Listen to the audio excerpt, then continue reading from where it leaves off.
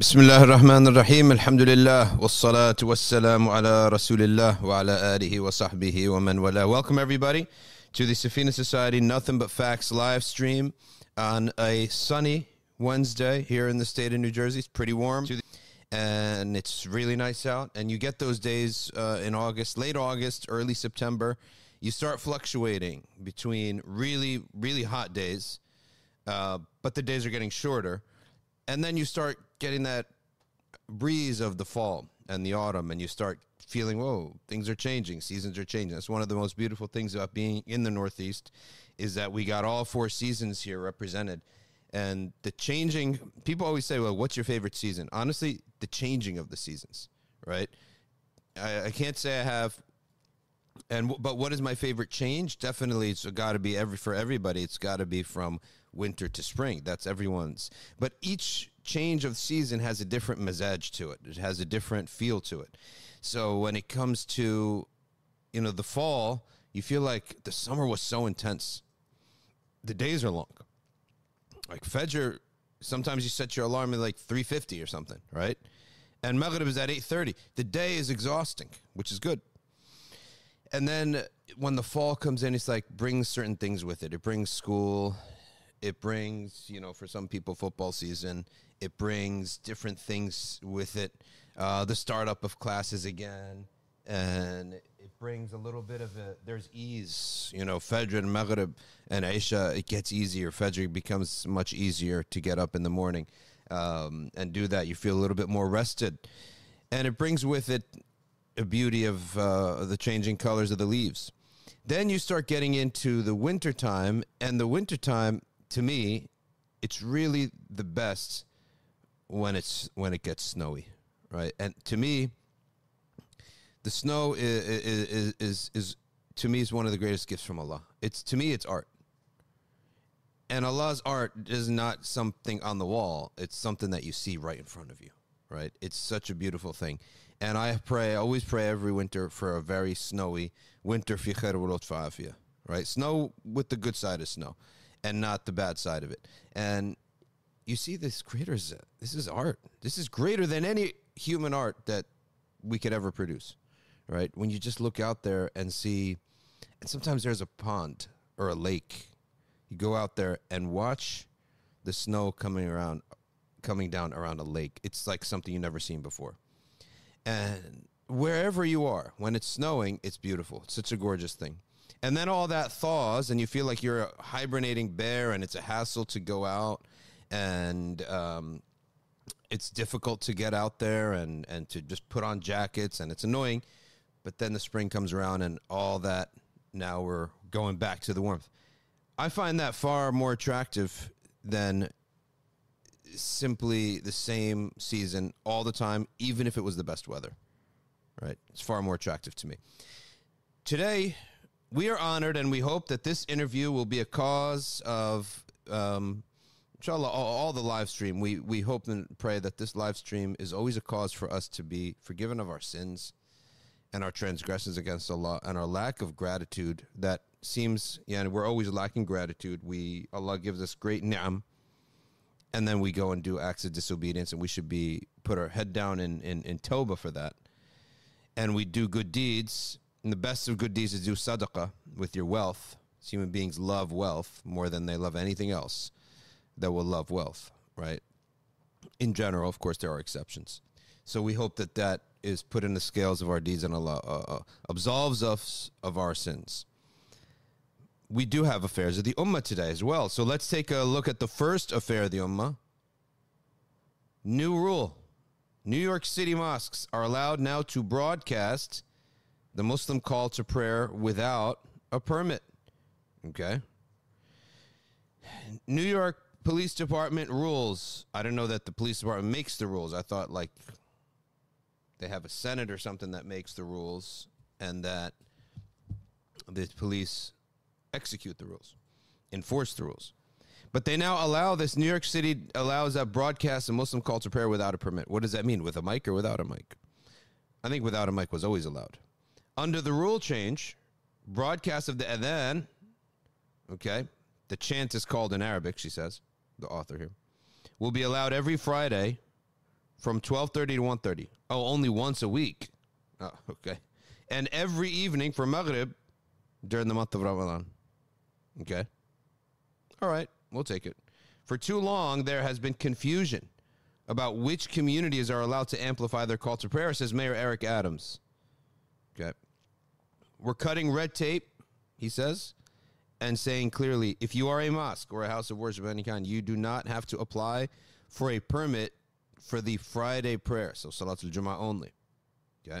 You are free to live your faith in New York City. Okay. The new policies take aim at Muslims whose numbers are expanding, both city and countrywide. Islam is the fastest growing religion in the world and North America, according to Pew. Didn't I tell you everything that wants to be like a reliable, sound reliable, you put a nice little feather in your cap and you cite a Pew Research article, right? A statistic from Pew Research. The New York City metropolitan area is home to one of the largest concentrations of Muslim residents in the U.S., okay? According to a report earlier this year done by the CUNY, City of New York Graduate Center for the New York City District Commissions. While the U.S. Census doesn't ask about religion, the report estimates that some 450,000 Muslims live in the city. Why don't they ask about religion? Is that like offensive or something? I don't think I wouldn't find that offensive. Okay. With the caveat that the number is very likely an overestimate. So there's maybe between 250,000 and 500,000 of Muslims. But the thing is that it's a different community. It's a very different community. It's a very blue-collar, working-class community. Okay. For the month of Ramadan this year, it ended in April. Minneapolis became the first major city to allow the adhan to be broadcast 5 times a day. The NYPD Community Affairs Bureau and local Muslim leaders will work with mosques across the city to communicate the new rules and ensure that any speakers used to broadcast the prayer will be set to the proper volume. All right, so the city has a code, all right, in terms of the volume that you're allowed to have. All right. Very interesting thing there. Let's go to another segment of Muslim news. All right. What is that?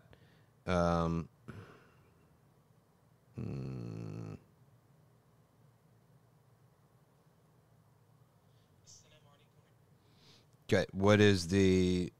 Let's see here. There's another segment we have here. An article stating that the Quran burner from Stockholm, he's not even a Swede, okay? Salwan Momika. TikTok has banned him from making money off of his Quran burning activity. Looks like maybe he's Iraqi or something. He's holding an Iraqi flag, and he goes out there and desecrates. Well, I mean, the thing is, Allah has made their desecration something that we actually do. But their intent is to offend. Of course, that's a difference. Okay. Says here that officials of TikTok confirm that the social media platform has turned off the gift feature for Stockholm Quran burner Salwan Momika. Momika is an Iraqi refugee who burned copies of the Quran in Sweden in a series of anti-Islam protests.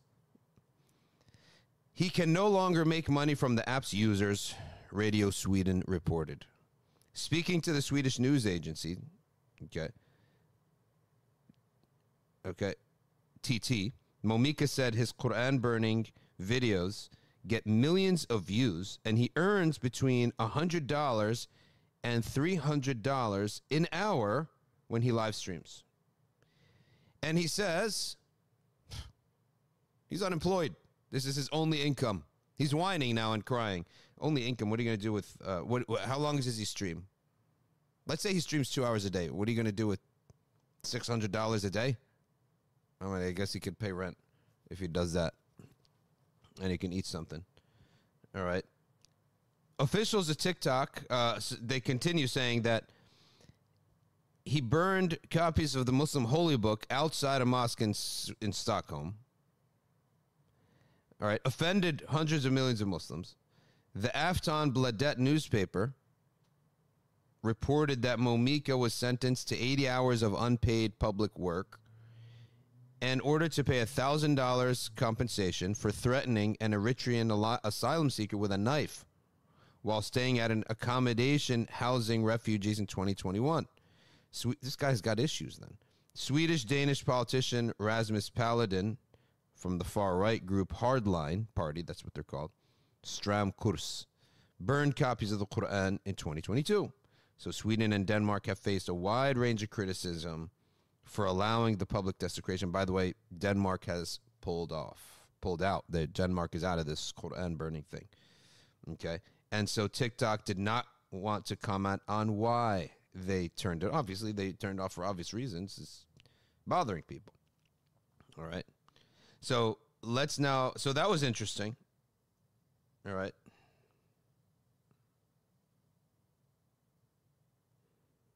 That was very interesting. This here that I'm going to talk to you about is not necessarily a Muslim news, but it is important. It's not news at all. I'm about to basically tell you about a book.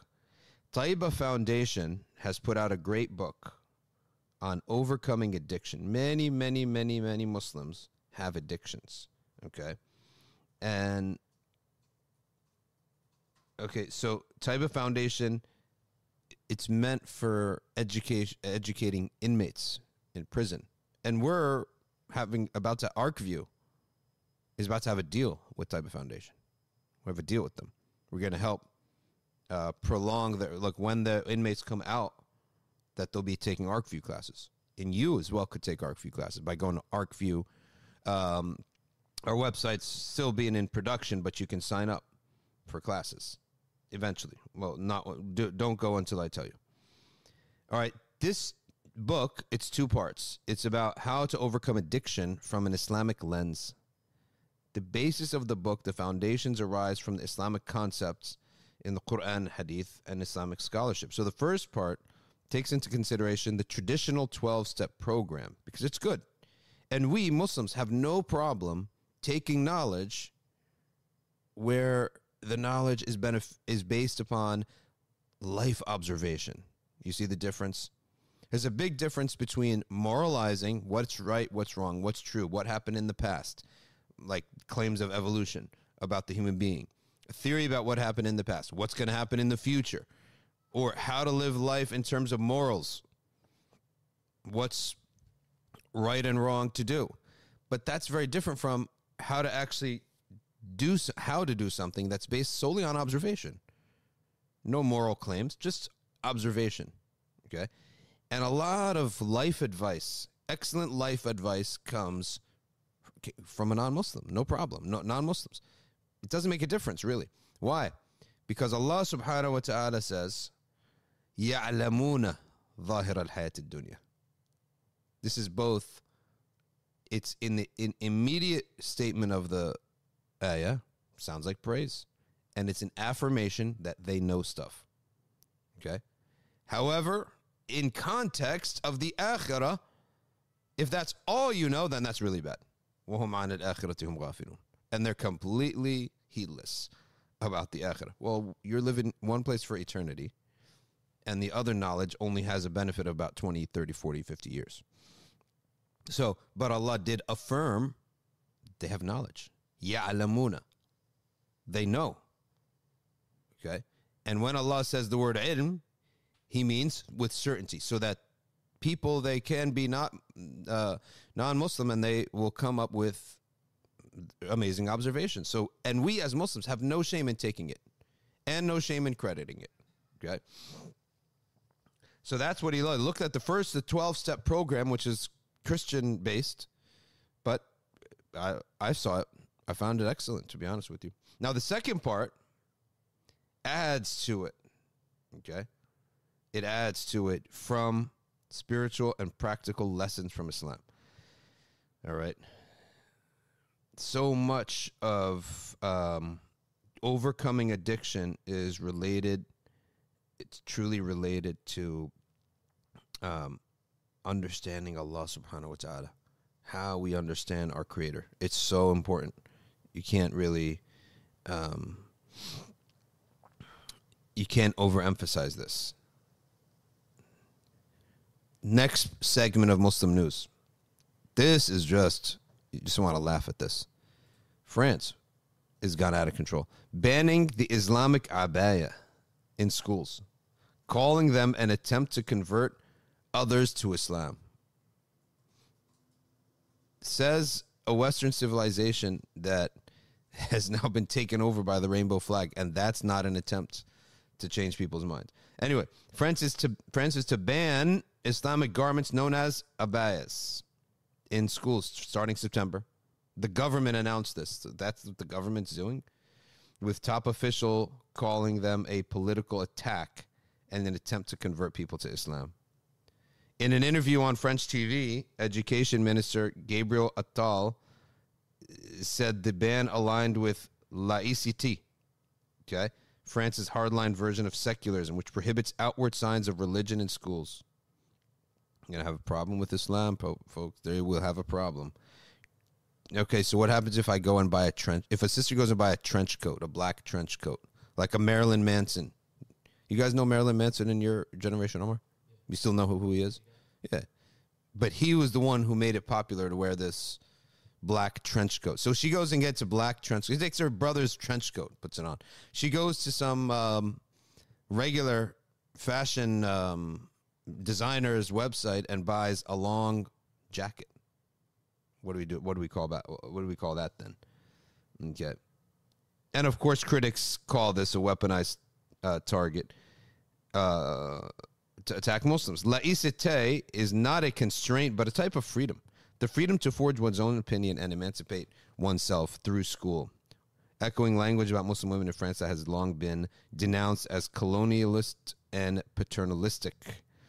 Attal describes a long flowing garment as a religious gesture aimed at testing the resistance of the Republic toward the secular sanctuary that school must constitute. You enter a classroom, you must not be able to identify the religion of the students by looking at them. Yeah, that's not going to be possible for Islam, I'm sorry. Government spokesman, but did they ban hijab in schools? Right?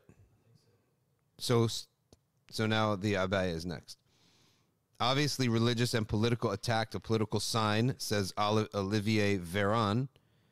He says the abaya, not the law, the abaya is obviously a religious and a political attack. It's a political symbol. And that he deemed the wearing of it to be an act of proselytizing. Listen, let's not forget who the French were.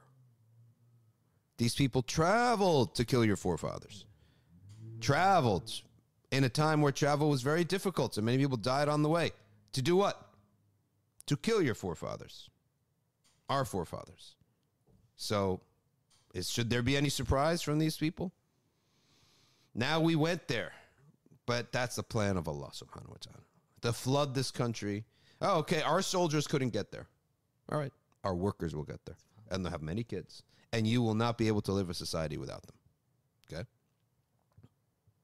Attal said he would give clear rules at the national level to school heads. Look at what they're doing with their time, right? They're almost actually losing, they're losing their cool. Okay, there's going to be a nationwide rule starting September the 4th. So you didn't even give the people a couple weeks to go get some other clothes? The move comes after months of debate over wearing abayas in French schools. Okay.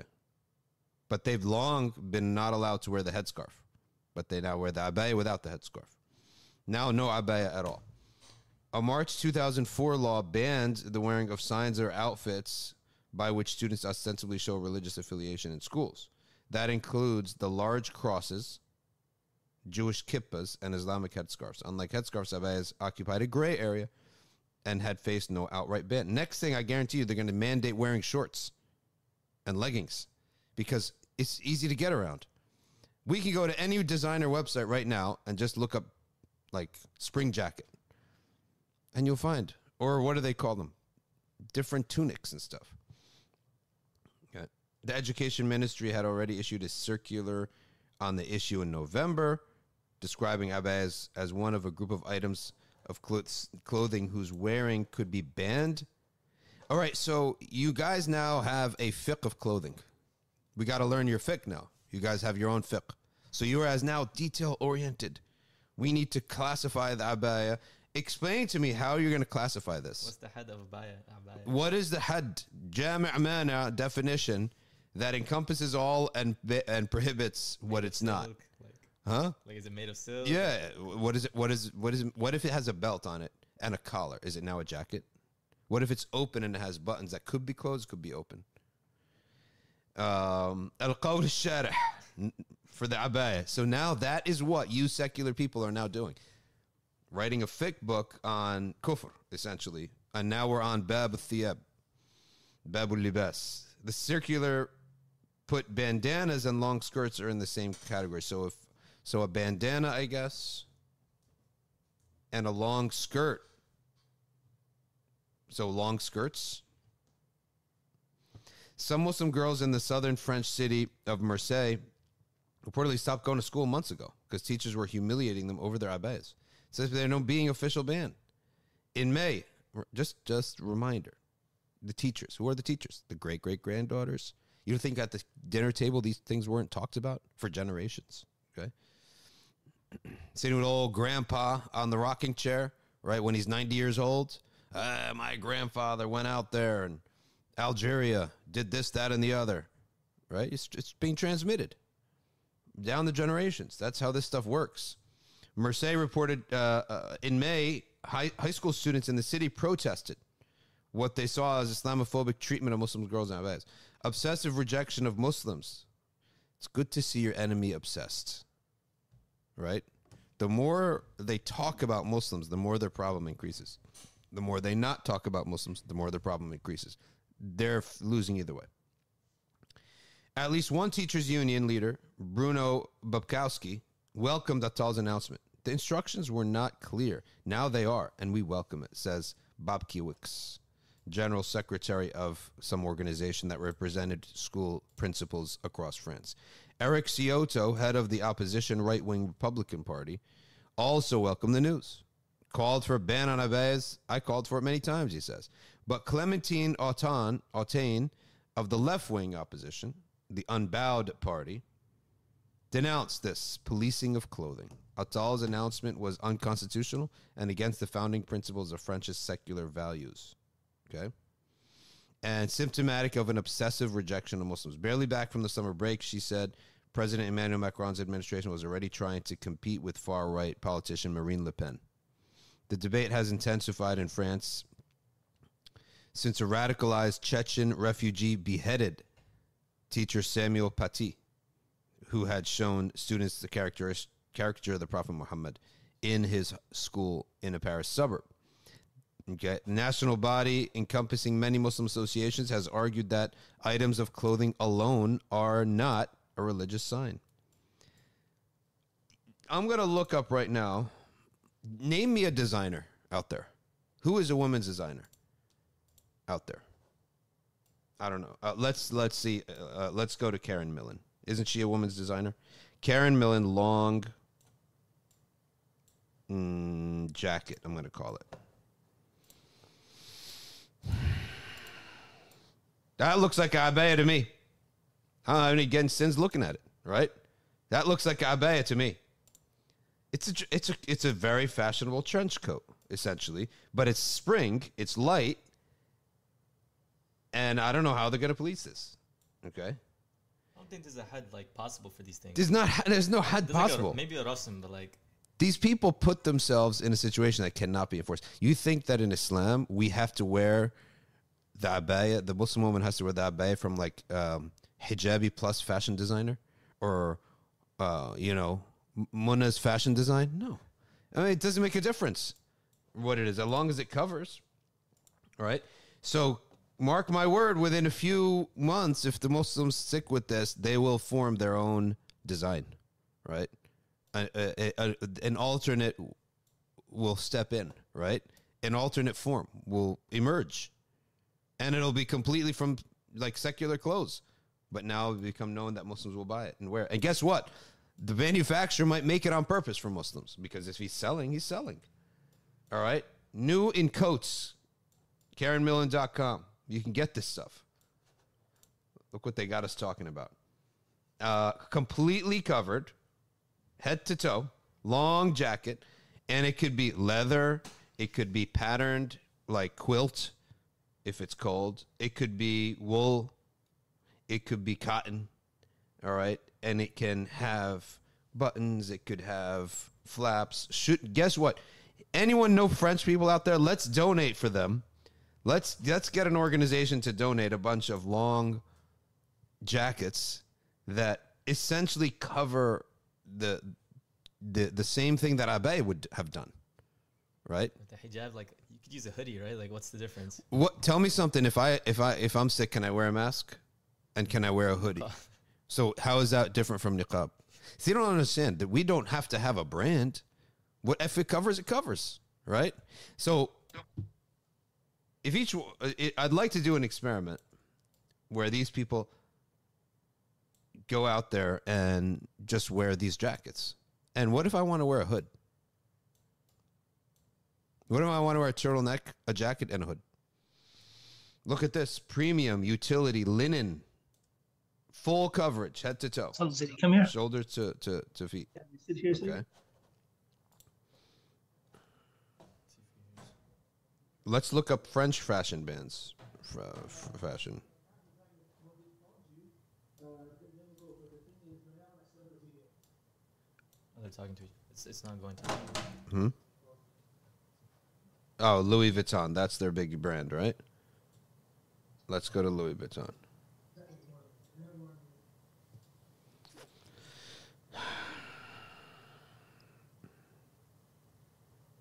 Oh, there's an even better website. Leonce Chanel. 30 affordable French clothing brands. Okay. Let's just go to the first one they mentioned. Cezanne.com. All right. And I'm going to click here, long jacket. Long jacket women. Okay. First, it's a very nice website. All black and white. Website's filled. Okay. Filled with long jackets that any Muslima can wear and nobody would know a difference. Okay. How we doing with our guest?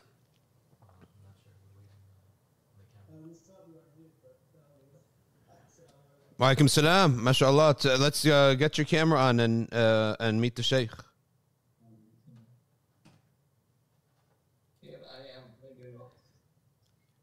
السلام عليكم. السلام ورحمة الله وبركاته. كيف أحوالكم شيخنا؟ بخير الحمد لله. الحمد لله الحمد لله. لحظة بس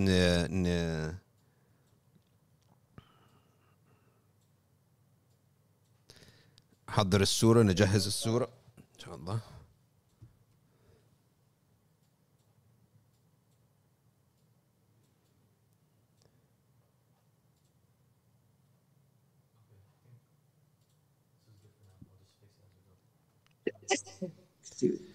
Now make sure our eyes are level. Lift it, and even if there's some black underneath, it's okay. Okay. Yeah.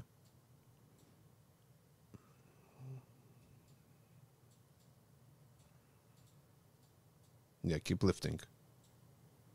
No, not you, Sheikh. I'm talking to this gentleman behind the camera here. Okay. Sorry about that, Sheikh. It's okay. That's perfect. That's good. بسم الله الرحمن الرحيم الحمد لله والصلاة والسلام على رسول الله وعلى آله وصحبه ومن والاه. It gives me great pleasure to welcome to the Safina Society live stream, Nothing But Facts live stream, Shaykh Samer al-Nass. Shaykh Samer is somebody who has visited the United States often and is a teacher to some of our main teachers, Sheikh Amin Muhammad, for example. Shaykh Samer, alhamdulillah, came to NBIC last year, and he regularly goes to places in Minnesota, in Pennsylvania, al-Maqasid, teaching hadith, teaching tafsir, teaching many different subjects. He was born in Asham, and he studied at the College of Medicine, University of Damascus. He then qualified his medical degree to the United States, in the United States for internal medicine. And then he studied under some of the biggest shuyukh in Asham with ijazat, in Ash-Shatibiyya, in Ad-Durra, with Sheikh Muhammad al-Sukkar, and has the ijaz in the 10 recitations. From Egypt, Sheikh Ahmed Mustafa, the Egyptian Sheikh Ahmed Mustafa, and Sheikh Abdul Aziz al-Zayyat. Shaykh Samer also teaches Hanafi fiqh and is a stalwart scholar in fiqh and in Aqidah. Sheikh Lutfi al-Fayyumi, okay, is also one of his shuyukh in the Hanafi school. Sheikh Adib al-Kallas. The Sheikh was honored, okay, to study hadith in Mecca with the great Indonesian Mecca Yasin al-Fadani and Sheikh Nuruddin Itr of Asham. Okay, he also has an ijaza in hadith from Sheikh Abdullah Siraj al-Din of Halab. Right. Shaykh Samer currently teaches in Ma'had al-Fath al-Islami in Asham, teaching al-Hidayah in Hanafi fiqh, and he also lectures on the 10 qira'at. Okay. The Sheikh teaches Quran, Tajweed, after Fajr daily in the masjid of Sheikh Ibn Arabi, okay, that his Sheikh and his father-in-law carried and passed down to him. That was the late Sheikh Muhammad Sukkar. Shaykh Samer has been teaching various Islamic sciences here in the United States and is, luckily, okay, luckily, is on tour not too far from here in Albany, New York. So, Sheikh, welcome to the live stream, and Thank you. I would like to ask you the first thing about what is the latest teaching tour that you're doing. What are some of the cities that you've done and will continue to do in this tour? The latest study, it was Bahjat al-Nufus, written by Abdullah ibn Abi Jamra in Virginia. Abdullah ibn Abi Jamra. And what subject is it in? This is a summary, of Bukhari Sharif, and he chose certain hadiths and he made a commentary of them. Can you tell me something when you do these maqra'at, and the maqra'ah, for those who are listening, is something in which a work of hadith is read cover to cover with just minor commentary on what's called mushkil al-alfaz, terms that are maybe not well known. And so the hadith and these majalis are very blessed. You're mentioning the Prophet sallallahu alaihi wasallam all day long, all day and all night, and they tend to be very long, like hours. And then reading these hadith, and you could really, if you ever sat in one of them, you can really feel the sukoon of the majlis. But some people will say, Sheikh, what is the point of merely reading the hadith to somebody without sharh? What's the value? What would you say to such a critic? I say the barakah, of reading a hadith is okay, and I have done it back in Syria, in many majalis, and I'm sorry to tell you that in Arabic language, most person they will not understand, the Arabic language. Mm-hmm. So there is a blessing to this, and this is how our hadith have been transmitted from person to person. Is there a direct chain in all of the famous 9 books of hadith or 10 books of hadith? I assume yes. Okay. And which ones do you specifically teach? All of them, I have experience, of teaching, all of them. All of them, mashallah. And usually if how many hours a day do you do a maqra'ah for? When you do one, how many hours do you do it for? Because you come for like a week and you finish a different text, correct? The maqra'ah is different. It's for Quran Kareem, and when you have foreigners, back in Syria, we have the number we teach, almost teach, or reach 100, nowadays it's roughly 50%. 50% persons in Syria. Yes. MashaAllah. And is the majlis just like an hour a day, or are they long? It's longer than an hour a day. MashaAllah, MashaAllah. And when you do the maqra'ah for hadith, what is the equivalent of that for the Quran? Usually for hadith, and other things, I get easy, whereas in the Quran, I get tougher. Mm, mm. Let me ask you something else. I remember being told that you also have majalis as-salah ala rasul in Ash-Sham. Can you talk to us about those? Basically, I don't have any majalis, but in my people, among my people, I increase the love of the Prophet sallallahu alaihi Sallallahu alayhi wa wasallam, sallam. and will encourage those majalis. MashaAllah, mashallah. So in Ash-Sham, in Damascus right now, if someone was in Damascus and inquired about majalis of salah on the Prophet sallallahu alaihi wasallam, are there any? There is some, I am sorry that I don't have direct, experience with them. Okay, so you yourself do not lead one. Myself, I don't lead public one. Oh, you just lead one that's private. Okay. Okay, mashallah. Now, you used to work as a physician. Do you still balance between being a physician and teaching these ulum? I try so, even though, to be thorough, that internal medicine, back in Syria, it's not well known, and I ended, treating, upper respiratory infection, and some problematic, case, Damascus right now, is it a place that people can now go back to visit and maybe even study at places like Ma'had al-Fath? I think it's possible, but the government, established, something for foreigners. Oh, there is a foreigner, is something Institute. like an institute with a special permit to study in that. And is it a solid institute? I haven't tried, such a thing. Mm.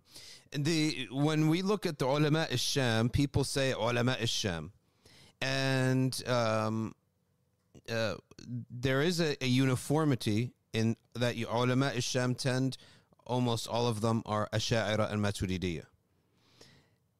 How did the ulama al-Sham be able to have a type of create a uniformity amongst them that there are more or less no scholars that go outside of these madhahib of Ahl Sunnah?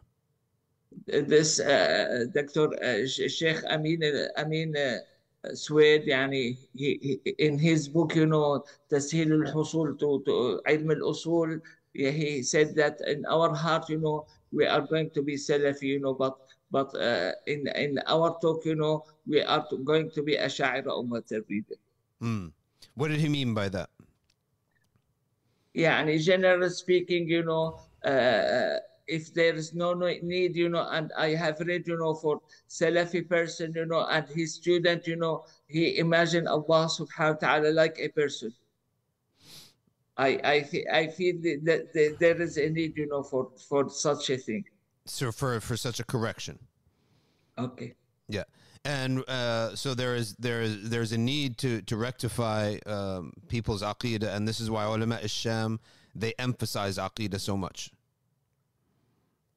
Personally, because Sheikh al-Akbar, and I have good relation with him, and he did not encourage us to teach aqidah, and some person, he told me, that you should recite aqidah on Sheikh Adib al-Kallas, and Sheikh Adib al-Kallas himself, he said no usul. Oh, okay. So you're saying that you dislike excesses in kalam, ilm al-kalam. My experience will be, because I have a lot of scientific students, they studied, ilm al-kalam, and they were incapable, of doing such a thing, with exception, for Sheikh Adib al-Kallas, that he was an expert, in such a thing. Okay, and in terms of the current status of da'wah in Asham, so we always oftentimes talk about ulama Asham. What about, is there a da'wah in Asham that trickles down to the people, or is that illegal? Is it allowed to go out to the people and have halaqat, or is that shut down? No, it's allowed as far as you know. It's allowed. And my experience in da'wah, is going to be limited, and I have few persons, that they came to my private, setting, because of da'wah. Oh, mashallah, very good. Now, when you come to the United States, is there a set schedule that you come, or you just come whenever you have a break in the summers? No, it's scheduled, generally speaking, it's scheduled. So usually when the Ma'had al-Fath is finished, then you swing by and you come over to the United States. By the way, I did not work, in Ma'had Fatah, because they took me from Hidayah, and my surgery clinic, it was upside down, because of hours, of spending, with Ma'had al-Fatah, that qira'at, Okay, so you're focusing mostly now on your medical clinic, not so much on Ma'had al-Fath. Yes, basically you may say so. Okay. Now, can I ask, how would you advise a young Muslim in Syria or America? We have the same problems. They have trouble with shahawat, desires. They have trouble with focusing. Basically, the way I look at it, that we have the non-Muslim, became, physically, they are better than Muslim, but our religion, is spiritual besides this.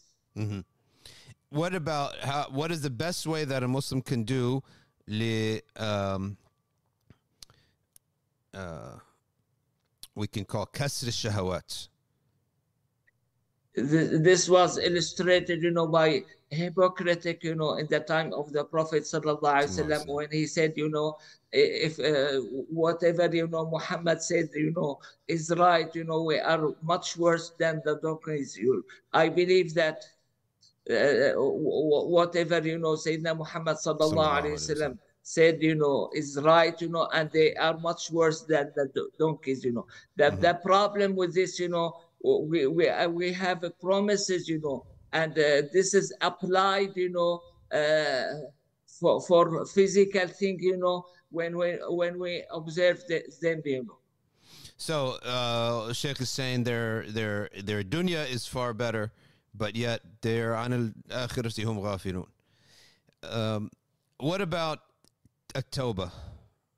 إذا أراد المسلم الشاب المسلم أن يتوب، ما هو أفضل عمل يفعله في هذه الأيام للتوبة؟ In my durus, I like this hadith, the end, of أربعين نووية, عن أنس بن مالك قال عن رسول الله صلى الله عليه وسلم قال الله تعالى: ابن آدم إنك ما رجوتني ودعوتني غفرت لك على ما كان منك ولا أبالي. ابن آدم لو بلغت ذنوبك عنان السماء ثم استغفرتني غفرت لك. يا ابن آدم لو أتيتني بقراب الأرض خطايا ثم لقيتني لا تشرك بي شيئا لأتيتك بقرابها مغفرة.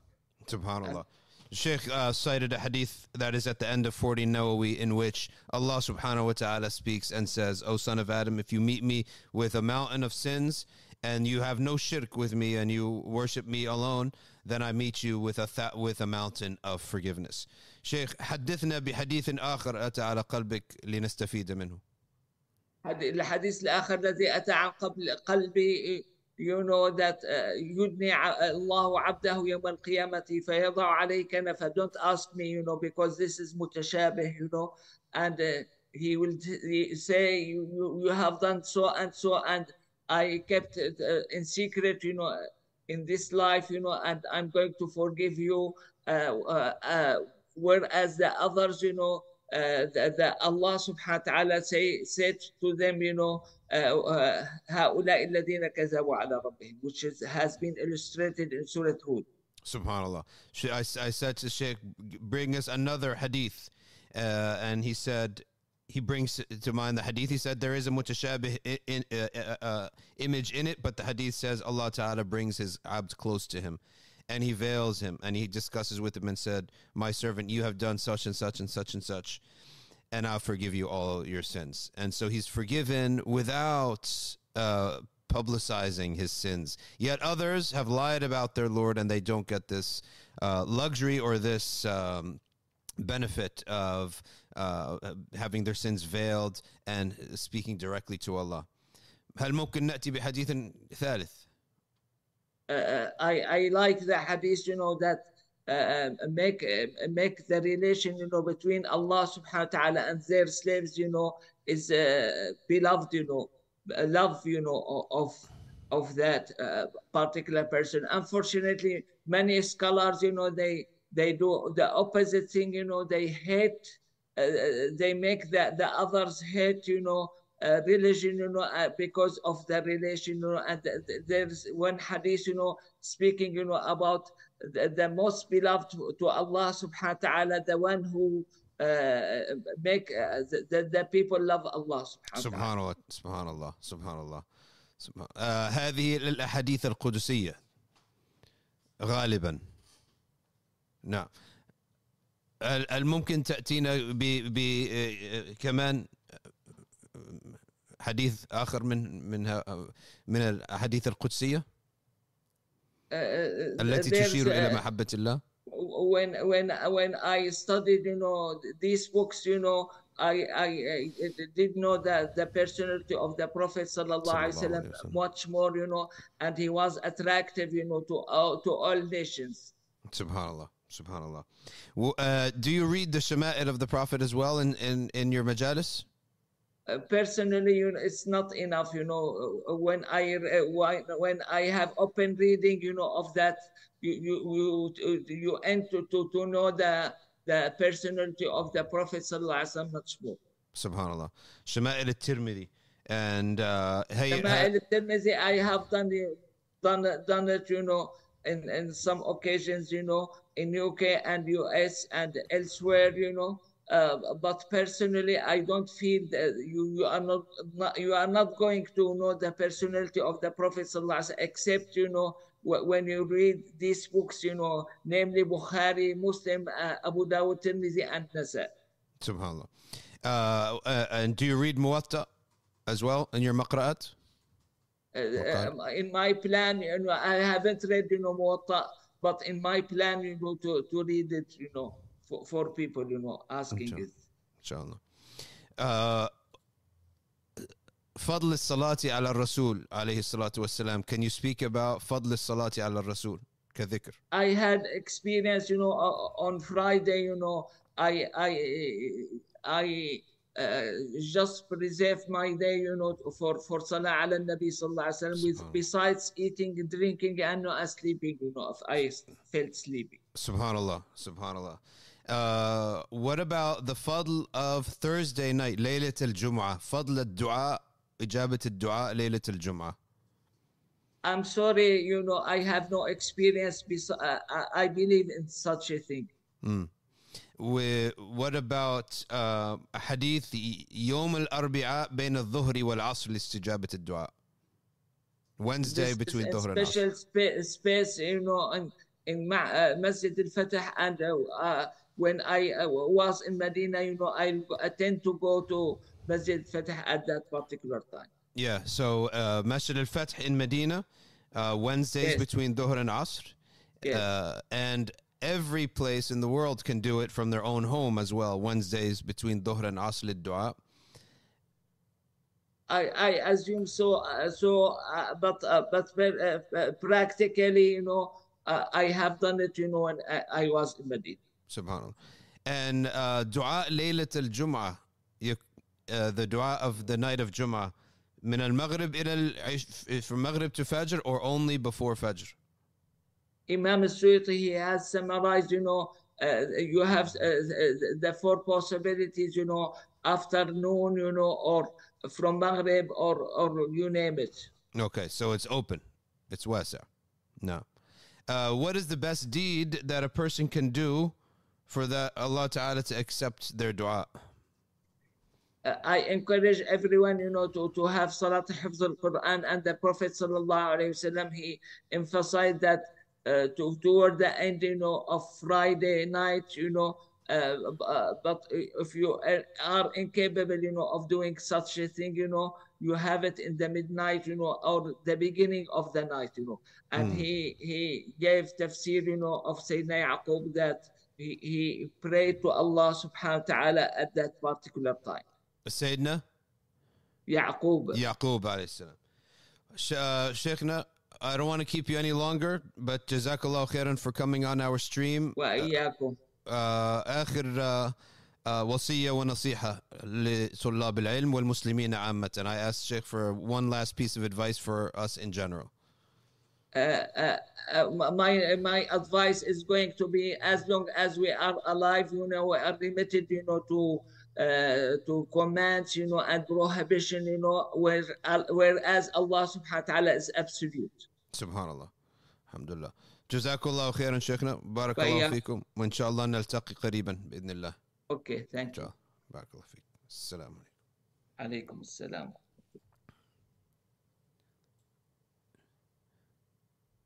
Okay, mashallah, we are really grateful that we were able to have Shaykh Samer with us. And as you could see, Shaykh Samer, he's reading hadith nonstop.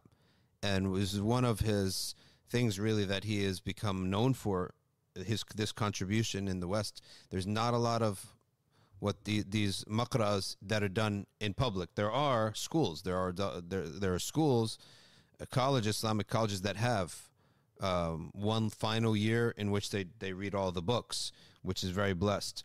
But Shaykh Samer has been doing this for years now. And many people, honestly, they look at it like, what are we doing? We're just reading the hadith. You don't actually understand what's happening until you sit in one of these.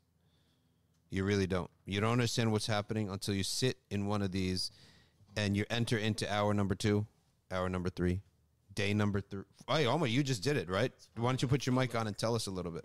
Alhamdulillah, I had the opportunity to attend the Maqra'ah for Timridi with Shaykh Samer.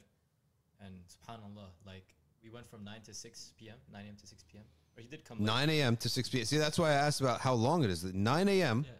So straight hadith, no breaks at all. Like once he finishes the hadith, he reads the next one. No commentary. Any breaks. He gives slight commentary, like you mentioned, like any difficult terms. Al-Fad, he'll just like clarify them. But he did come late.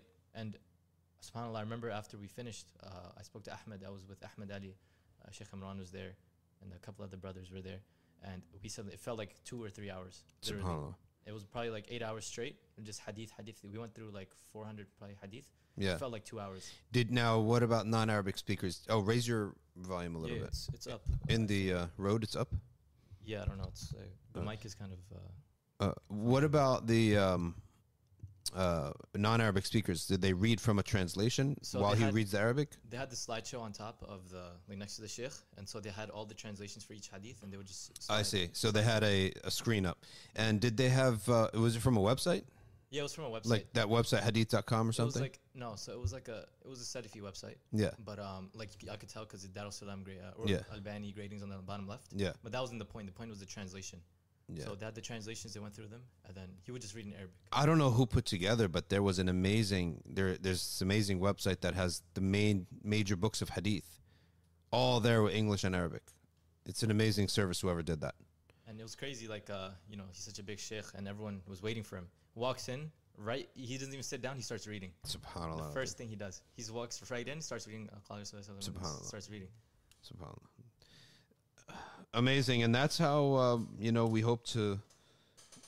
That's how you live. Constantly between different amal al-khair. The Prophet ﷺ said in hadith that's mentioned in Nawawi that the things that the khair are so many. It's like there are different facets of different deeds. And khair for us in Islam is not just about so-called good deeds, right? These good deeds bring them with them nourishment, spiritual nourishment. Subhanallah. One question, actually. Yeah. Are you going to finish what you No, I was just going to say that Shaykh al-Yaqubi was the first one I did this with. And he was intense. Like, you can't even move. He was intense. But we would do it in the Hounslow Masjid. And it would be like maybe Friday after, a little bit after Jum'ah. And then there'd be a mawlid at the end. Or like a dhikr session at the end. Then Saturday, all day. And then at the end again, some dinner and some majalis. Then Sunday, same thing. When you left, you felt like you're walking on air. And you didn't want to leave. And the train ride back, the tube station ride back from way the Blue Line, whatever it's called, Hounslow, all the way back to Kilburn, it was one of the most depressing train rides, right? SubhanAllah. You never want to leave. And Shaykh al-Yaqubi did that at the Hounslow Masjid. He turned that place into a place filled with malaika and filled with, the light of this knowledge. You're going to say? So, like, I had a question because Shaykh Samer, like, when you guys were speaking, he mentioned that Shaykh al-Akbar, right? Like, Ibn Arabi. Was he talking about Ibn Arabi? Mm-hmm. Because he mentioned, like, he knows him. You know what I mean? Yeah, subhanAllah. SubhanAllah. And we were talking about this, like, before as well, on a car ride. Yeah. How, like, he knows Shaykh Ibn Arabi. And Ibn Arabi doesn't like ilm al-kalam. He never liked ilm al-kalam. It's crazy. Yeah.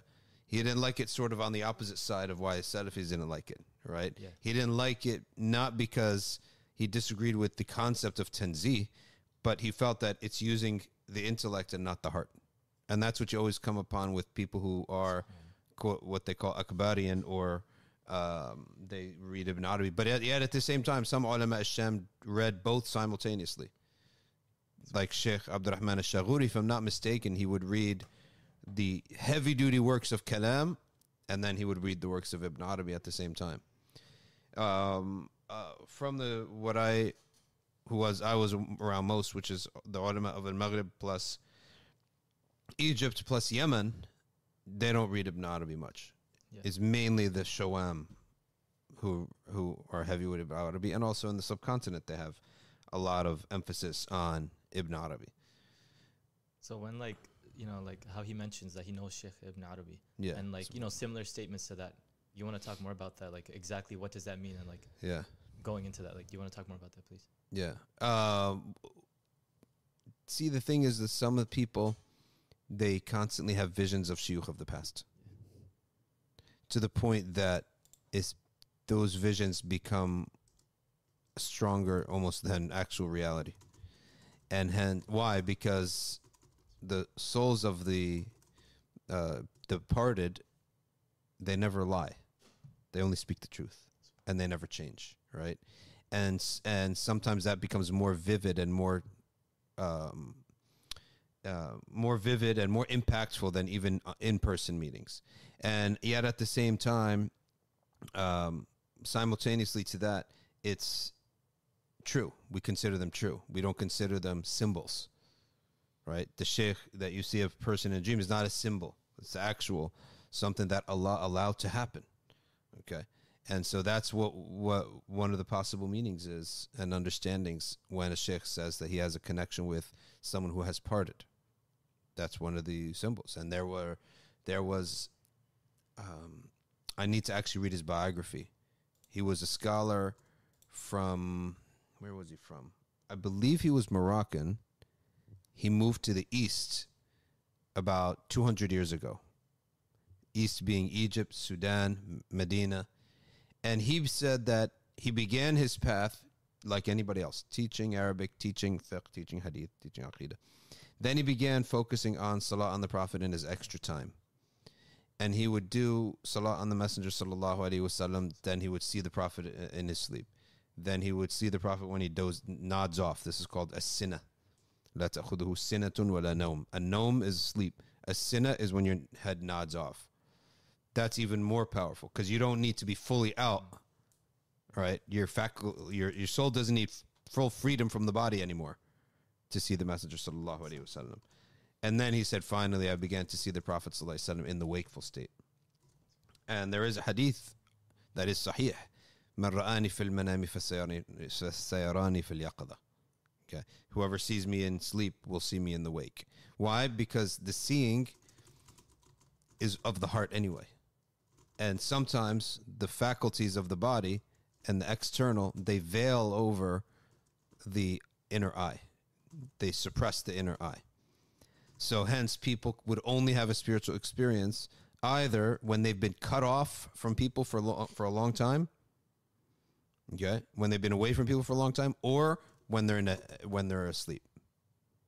But then if they get stronger, then they will have these same visions with light sleep and lighter sleep and lighter sleep. Then they won't need to be asleep at all. And that is what's known as the vision while awake. Okay. And it is no different. And who explains this? Imam al-Ghazali in his book, Kimya us-Sa'ada. He explains it. He said that it is a sign of strength, but in essence, the vision is the vision. It's the same as a ru'ya, except that you don't need to be asleep to have it. Okay. And when someone sees that while he's awake, it doesn't mean anyone else could see it. He's the only one who sees it. Okay. So, having spoken of that, it doesn't really seem,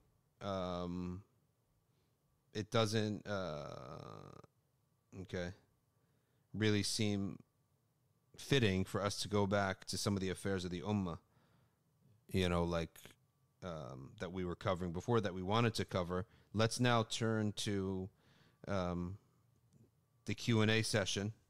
We can open that up and see where that takes us. Right. Bismillah.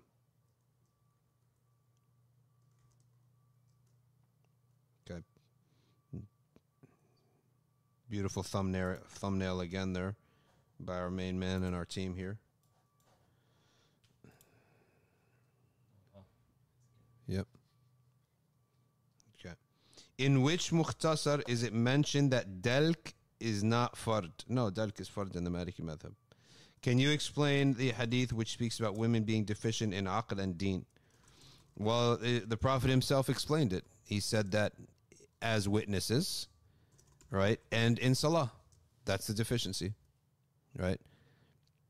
As witnesses, that they would, if they are affected, the commentary on that is that as witnesses of crimes, they would could be affected by the notion of someone about to get executed or killed or had punishment on them. They become so affected by that it would be a cause of forgetfulness. Hence the Quran says, so what one can remind the other.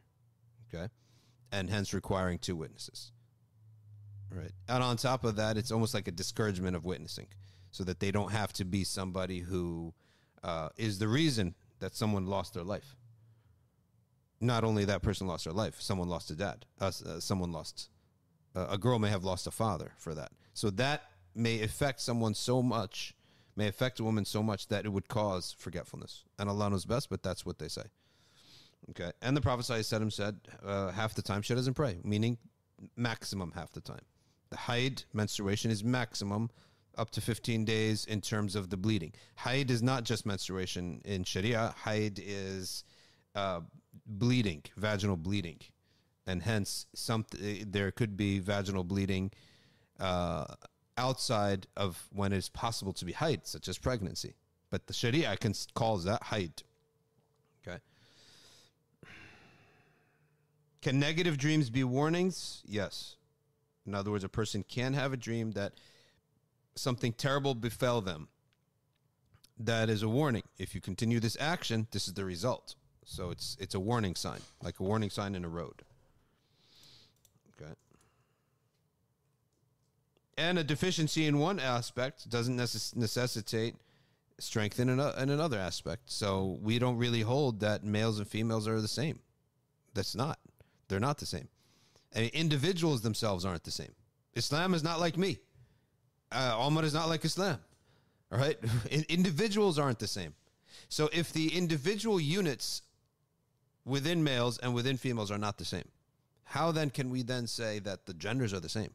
They're not the same. I mean, anyone who has two eyes knows that they're not the same. And so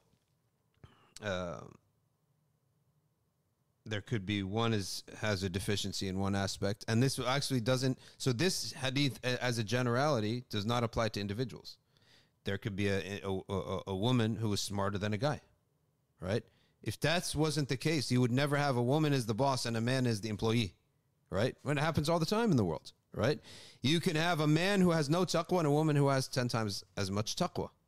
So it's saying in general, because of the law and the practice, that's what the Prophet was spoken about. Because they asked him, what did you mean by this, O Messenger? He said, in testimony and in salah. That's it. Right? So it's not a specific thing that every single woman will be deficient in her intellect as everything meant. No. Nor in deen. So, can you...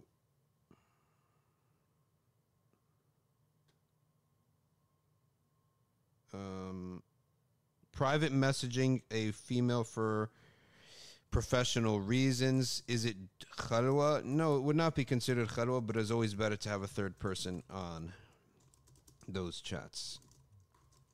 Okay. Spirituality, how is it developed? Visions of the Prophet sallallahu alaihi wasallam. Spirituality, let me just tell you in general. Spirituality is developed by having a time of isolation every day, in which really it takes a bit of time, because the first few minutes is just the settling of all the thoughts of the day. So when you begin your personal khalwa, which is not going to be long, it shouldn't, you can, to be practical, it's not going to be long. The first, you don't just leave and then go into it. There has to be a buffer. That buffer, all you do is just sit and let the thoughts of the day settle in your mind. And that may take you 5-10 minutes.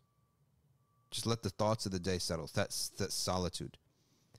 Then you may proceed, right, and you'll be able to focus. You'll proceed on your remembrance, whatever it is, Quran, dhikr, so that there must be a barzakh. And if you notice, Allah creates that. Barzakh just means a barrier, right, or an inner space. When you walk into a mall in the summertime, the mall never, in summer or winter, when the heat or the AC is on and the temperatures are different inside and outside, in order to preserve the internal temperature, they never put the door, solely a door between the mall and the street and the sidewalk. They put a barrier like this so that you open the door, okay? By the time you enter this, you open the second door, the first door has closed. So the temperature in that middle area, which is usually maybe 5 feet, 10 feet maximum, maybe 15 feet, okay? That temperature is the adjustment to preserve the heat in the wintertime inside and the air conditioning in the summertime inside. Well, we need this for everything, okay? We need this for everything. And you can't be extremely busy and your mind's got 1,000 things on it, then suddenly jump into remembrance of Allah. And it doesn't work like this. Let's think about salah. When Allah calls us to salah, He mandated an adhan. The adhan goes off. Only Salatul Maghrib is adhan iqamah right away. Every other salah is adhan. 10 minutes maybe, 5-10 minutes, iqamah. By that time, it's entered your mind that you're going to pray. You wait, you start settling your affairs, and you go make wudu and you pray, so that you could you could transition from dunya to deen, in a sense, or from thinking about the dunya, thinking about Allah. Likewise, old masajid, they had a concept of this, where old masajid always had a courtyard, didn't they? There was a reason for that. In the courtyard, your thoughts settle. That long walk through the courtyard of the masjid, your thoughts settle. By the time you arrive to the covered area of the mosque and you're in the masjid, the transition happens psychologically and spiritually. So likewise, we need these transitions. When you want to sit down for the remembrance of Allah subhanahu wa ta'ala and you want it to be fruitful, don't hurt yourself by just turning the lights on, right? Like, you don't do this in the morning, just turn the lights on. No, usually people turn like a closet light on where it's half closed, right? And then I could see, but I'm not hurting. I'm not in pain. My eyes aren't hurting. And then slowly we get to be able to turn the lights on. So likewise, if you want spirituality to develop, iman to develop, then sitting alone for ibadah is the path. No different than the fact that you want physical fitness, it's going to be the treadmill, right? But you don't just go on and put it on 5 right away. No, you got to stretch first. Okay. You put your clothes on, you put your sneakers on, you stretch. Then you walk a little bit. Okay. Then you incline walk a little bit. Now your heart's moving a little bit. Now you're healthy enough to now turn it on. And that period you have to adapt to. It's warm up and cool down. Spirituality has no difference. Warm up and cool down. One of the wisdoms of Sunnah, the nafilah before Salah, it's to adjust your mind, right? So you don't just jump into a fard. You have a nafilah, right? Let's go to the next question. We'd love to hear more in depth in your time in Tarim. Well, we should bring some of the others who spent longer than me there, inshallah. But it was a very impactful for me personally.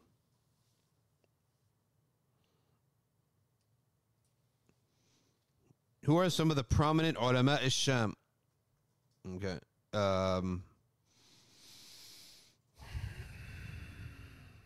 You know who's going to know this? Mahdi Laq, I believe. He's in touch with them. Ulama al-Sham. Because, Turkey, right? A lot of them are in Turkey, yeah. Because many of the big scholars that were studying, that my friends studied with, they have passed away. Yeah. Among them, Sheikh Rajab al-Dib, he passed away. Sheikh Adib al-Kallas, I think, passed away. Not sure. I think so. Yeah. Sheikh Khalid Kharsa, Sheikh Khalid Kharsa, of course, is in Turkey. Sheikh Mujir al-Khatib, one of the big ulama. Sheikh, which one? Abdul Aziz al-Khatib. He's Sheikh al-Shadiliya right now. Yeah. His videos are online. I watch them all the time. Is it true that horses were only used in one ghazwa at the time of the Prophet ﷺ? Which one was it? I don't know about that. I can't tell you. But if I find something, I'll let you know. Are there any narrations specific to how Shaitan himself will be dealt with on Qiyam? Of course, he will be observed by all the creation being put on trial and sentenced and humiliated. That is going to be the worst sentencing for all people. And could you imagine how long that trial would be? Iblis has lived for hundreds upon thousands of years. Can you imagine how long that hisab will be? When Allah subhanahu wa ta'ala says there is not a single atom's weight of a deed except that you will see it. Okay?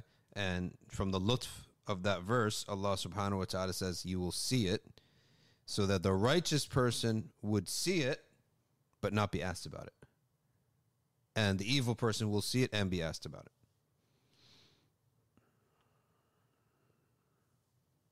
Muhammad Shah asks about Alam al-Mithal in the spiritual dimension of Ibn Arabi's Theosophy. Yeah. I got to be honest with you, there's a lot in Ibn Arabi's Theosophy that it hasn't clicked with me yet. And that's one of them, Alam al-Mithal. Where they hold that it is a truth that is non-physical, that has no hiss to it, which I can't wrap my head around that. And a shay'iyya is manut bil hiss, right? It's to be a thing. It's connected to the concept of having a physical reality. Doesn't mean we have to see it. The angels are in a different realm than us. We can't see them. There may be angels. Of course, there are angels on our right and our left. We don't see them, but they are made of something. So these eyes don't see everything. Simple as that. Even other physical things. So I never really understood that. And I don't feel, for some reason, it may bother, what I'm saying may bother some of the lovers of Ibn Arabi from India or Syria, but it seems that opening that door, it just, I don't know, I feel like it causes actually more confusion for the common person. And they even say it too. They say, no, Ibn Arabi is not for the middle of the road intellect. I'm like, oh, thanks. Thanks, because we didn't get something. By the way, you also didn't explain it well. How's that? Right? That's what I say to some of those my friends who tell me this. Is, oh, Ibn Arabi's not for the... Wait, he's not made for the middle of the road intellects, and he's only made for the high intellects. Then why can't you explain it if your intellect is so high? Explain it to me. In any event. But we always, of course, have great husn al-dhan about Ibn Arabi. The shuyukh of his time affirmed his piety and his taqwa and his wilayah. Is it better to reflect prior to doing dua and dhikr, asking Allah for what you desire, that your thoughts / requests are rational? Your dua simply has to be something that is permitted to seek out, as opposed to something that is forbidden or something that is not befitting, such as somebody who says, oh Allah, grant me, let me speak to you as Moses spoke to you. Not befitting. It's not rationally impossible, nor even, there's no sharia on that. It's not befitting. Give me a monarchy like Suleiman's. Not befitting, unless you just mean it allegorically. Let me have a baby without a husband. Not befitting. Right? Is it rationally possible? Of course. Allah can create that in anybody. It's not befitting, though. But most people don't ask for these things. They ask for regular things. Give me a beautiful spouse. Give me a good husband. Give me you want to get a beautiful spouse? Give me a good job. Things like that. Give me taqwa. Let me do hifz of Quran, so on and so forth. Do you want me to move this? Talib Razi. Can it be said that the Prophet sallallahu alaihi wasallam may also be informed about the dua between salawats and may choose to make the dua along with us to Allah for it, thereby increasing chances of qabul? Allahu alam. Allahu alam. Not that I know, but Allahu alam. Anything is, we do know that the Prophet sallallahu alaihi wasallam has shown the deeds of the ummah, and he thanks Allah for it, for their good deeds, and we know that whoever thanks Allah, وَلَئِن شَكَرْتُمْ لَأَزِيدَنَّكُمْ, if you're grateful, we increase you. So the Prophet is giving shukr to Allah for these deeds so that we would be increased in them. And if we see our bad deeds, other than that, then he's وَإِن رَأَيْتَ غَيْرَ ذَلِكَ اسْتَغْفَرْتُ لَكُمْ. If I see other than that, I seek forgiveness for you. So the Prophet is in dua for his ummah.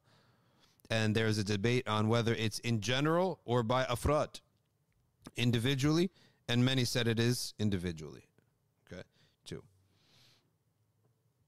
Do you pay zakah on jewelry? No, not in the Maliki school. If it is jewelry that can be worn, it's not treated as a currency. No zakah upon it, even if you don't wear it. Okay, so many women have chests in our culture, chests of gold, right? Different jewelry, necklaces, bracelets, earrings, so on and so forth, and they may not wear it for a while. Doesn't matter. No zakah. Am I being hypocritical if I make tawbah while my heart doesn't feel fully in line with making tawbah? You make tawbah with your body, your heart will follow. Keep doing the deeds with your body, your heart will follow. Give money out. Allah judges you by your actions, not your emotional states. Okay, give money. And pray that Allah makes your heart follow with that. May Allah guide our hearts. Okay.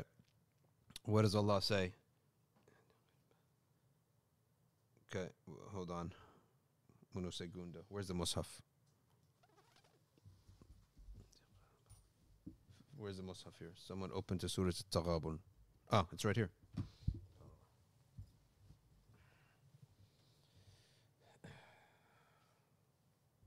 Let me read you a beautiful ayah. Surah Al-Taghabun, which is right after Surah Al-Talaq. Look at how beautiful this ayah is.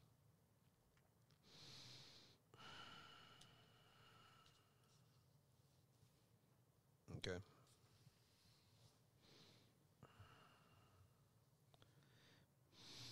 ما أصاب من مصيبة إلا بإذن الله. No musibah comes down upon a person except by the permission of Allah.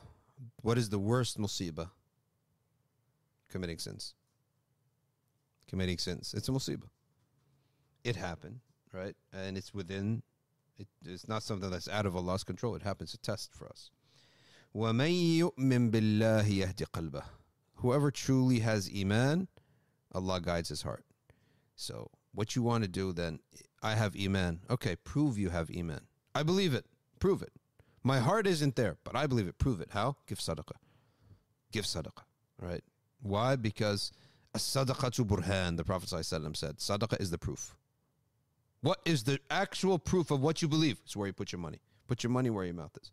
My heart isn't there. No problem if your heart's not there. That's some sins or some other reason that your heart's blocked up. But if you truly believe, prove it with your actions. Okay? Give money. And then Allah will unlock all of the gunk that's blocking the heart. All of that will go away. And then the heart will move. You don't act waiting on the heart. You act based upon this. I know that I have to make tawbah. My heart doesn't feel it. Well, I'm going to prove it with my actions.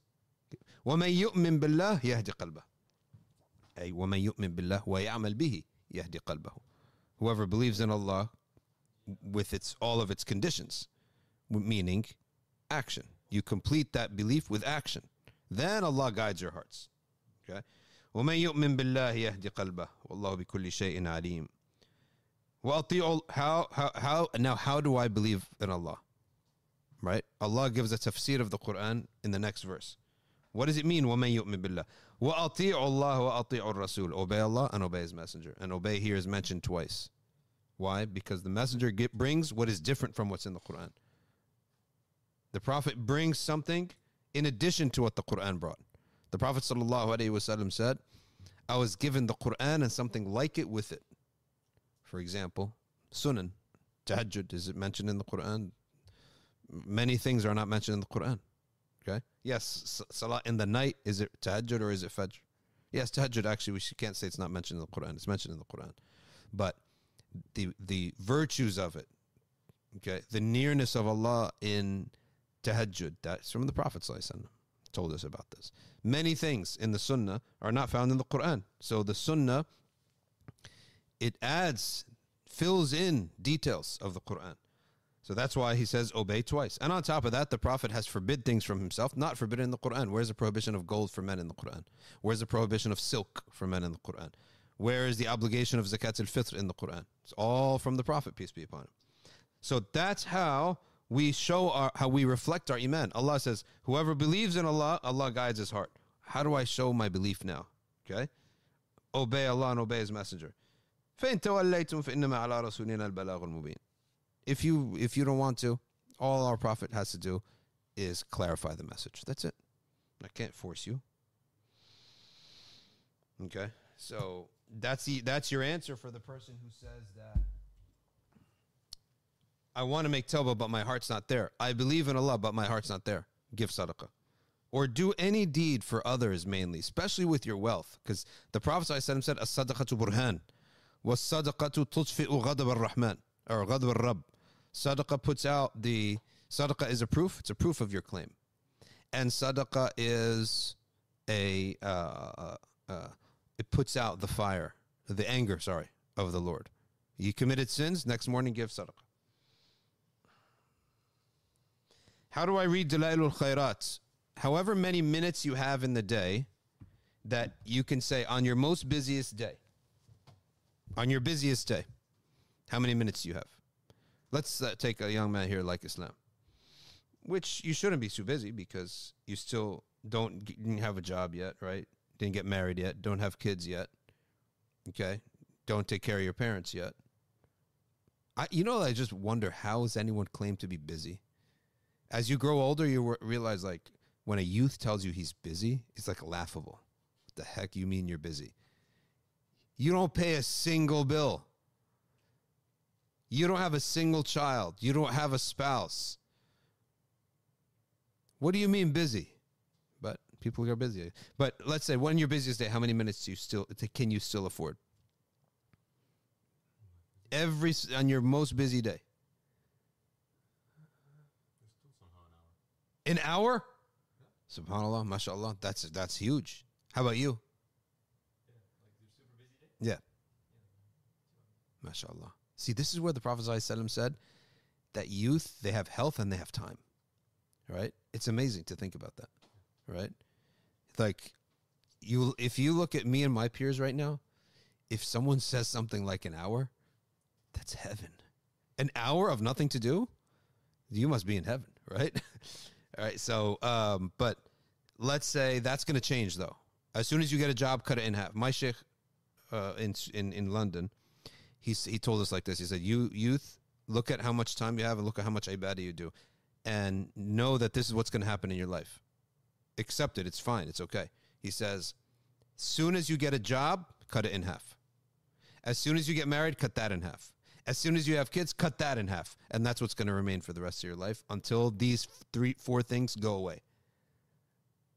3 of the 4 things will go away. The job, eventually you're not going to work, right? Or your work becomes light. In your 60s, 70s, you retire. Some of you retired. Your kids are going to grow up and leave, right? And your wife is not going to need as much from you in the future because there's kids, there's grandkids, right? The wife is less needy of the husband attention. Some wives really like their husbands, right? Sometimes you see it and like, mashallah, some wives are like obsessed with their husbands, right? So that's this exceptional case. But then you're going to get your time back, and your body will not be as clouded by desires of the world anymore. Like, your mind and your heart won't be clouded. A 70-year-old is not interested in going to develop life and see what the world is all about, blah, blah, blah. That's not gone, right? That's all gone. Also, the shahawat that obstruct you from ibadah will go down. The desires. Curiosity about the world, desire for money, shahawat, they all go down. Okay? And so you're going to be able to double your ibadah of your youth, you'll double it. So it's a graph that goes like, let's say, like, starts here, goes down, and then plateaus for a long period of time, and then actually climbs up and is even greater.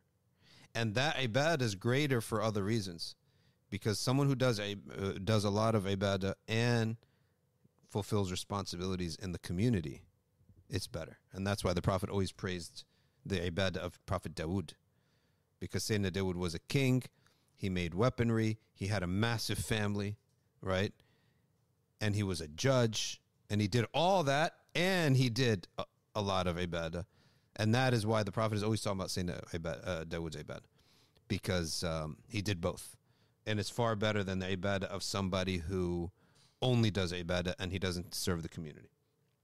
Okay?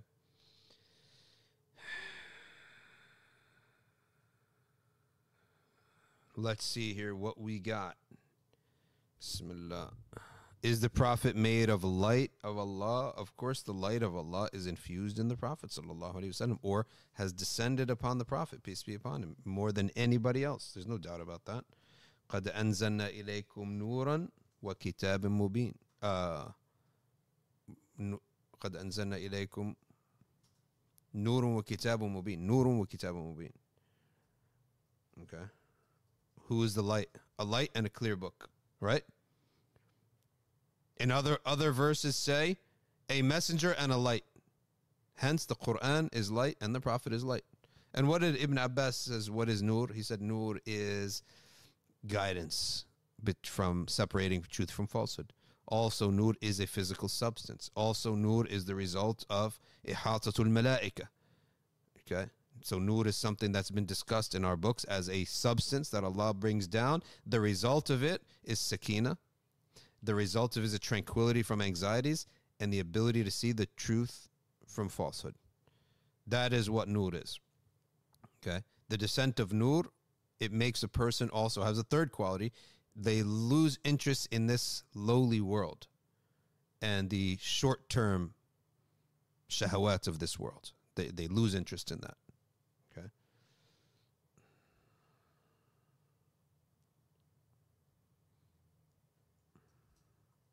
All right. So the sister asked about Dala'ilul Khairat. And I said, find on your busiest day, how much time do you have? Let's say the person says, to be honest with you, 5 minutes. I said, okay. Every day, put your timer on for 5 minutes and recite Dala'ilul Khairat. Don't go do more than that. So that you're never like this in your dhikr. You're like this. That's what benefits. Not to be like this, to be like this. Okay.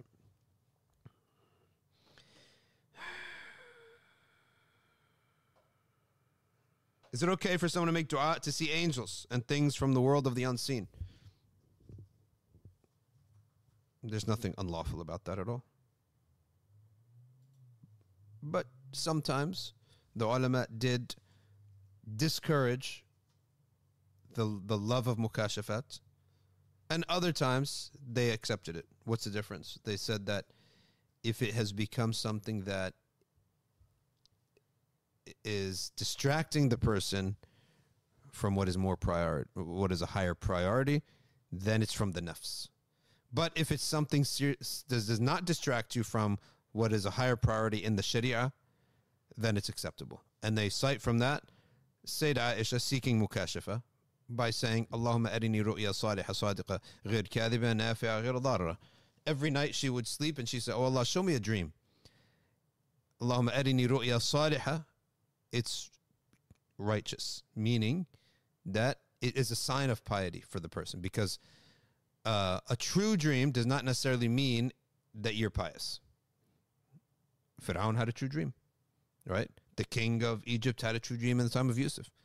It's not for their piety that they had the true dream. So a dream that is a result of piety. Ru'ya salihah. Sadiqa. A true dream. So dream being true and a dream being a result of piety are two different things. Salihah. Allahumma arini ru'ya salihah sadiqa ghair kadhiba. Just an emphasis on being true. No lies in it. Nafi'ah. It benefits me. Ghair darra. And that's not harms me. That was a dream of a dua of Sayyidah Aisha, and you could read it in the different books of hadith. She used to say that. So it's talab al-mukashafa, right? If it's something that is not detracting a person from the priorities of the religion and making them goofy, then we fully accept it. But if it is something where somebody's only chasing those things and it's to the detriment or to the ignoring of other things that are more deserving of our attention, then we say that that's from the nafs. Shahawat al-nafs. And Ibn Ata'illah al-Skandari, he has hikam on that.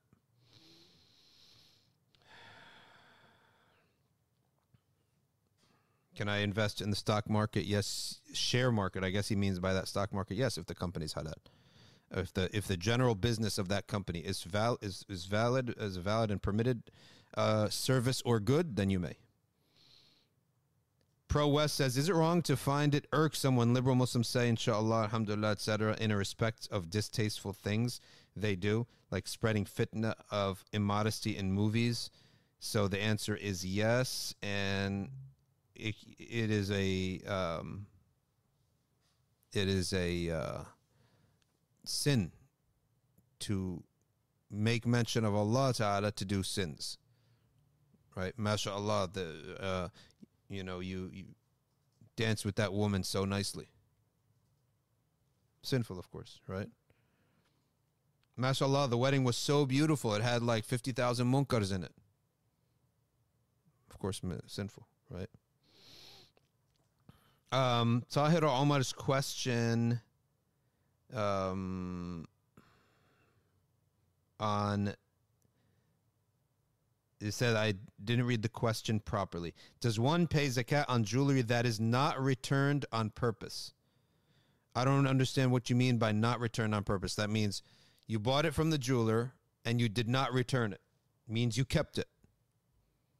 No zakah. Okay.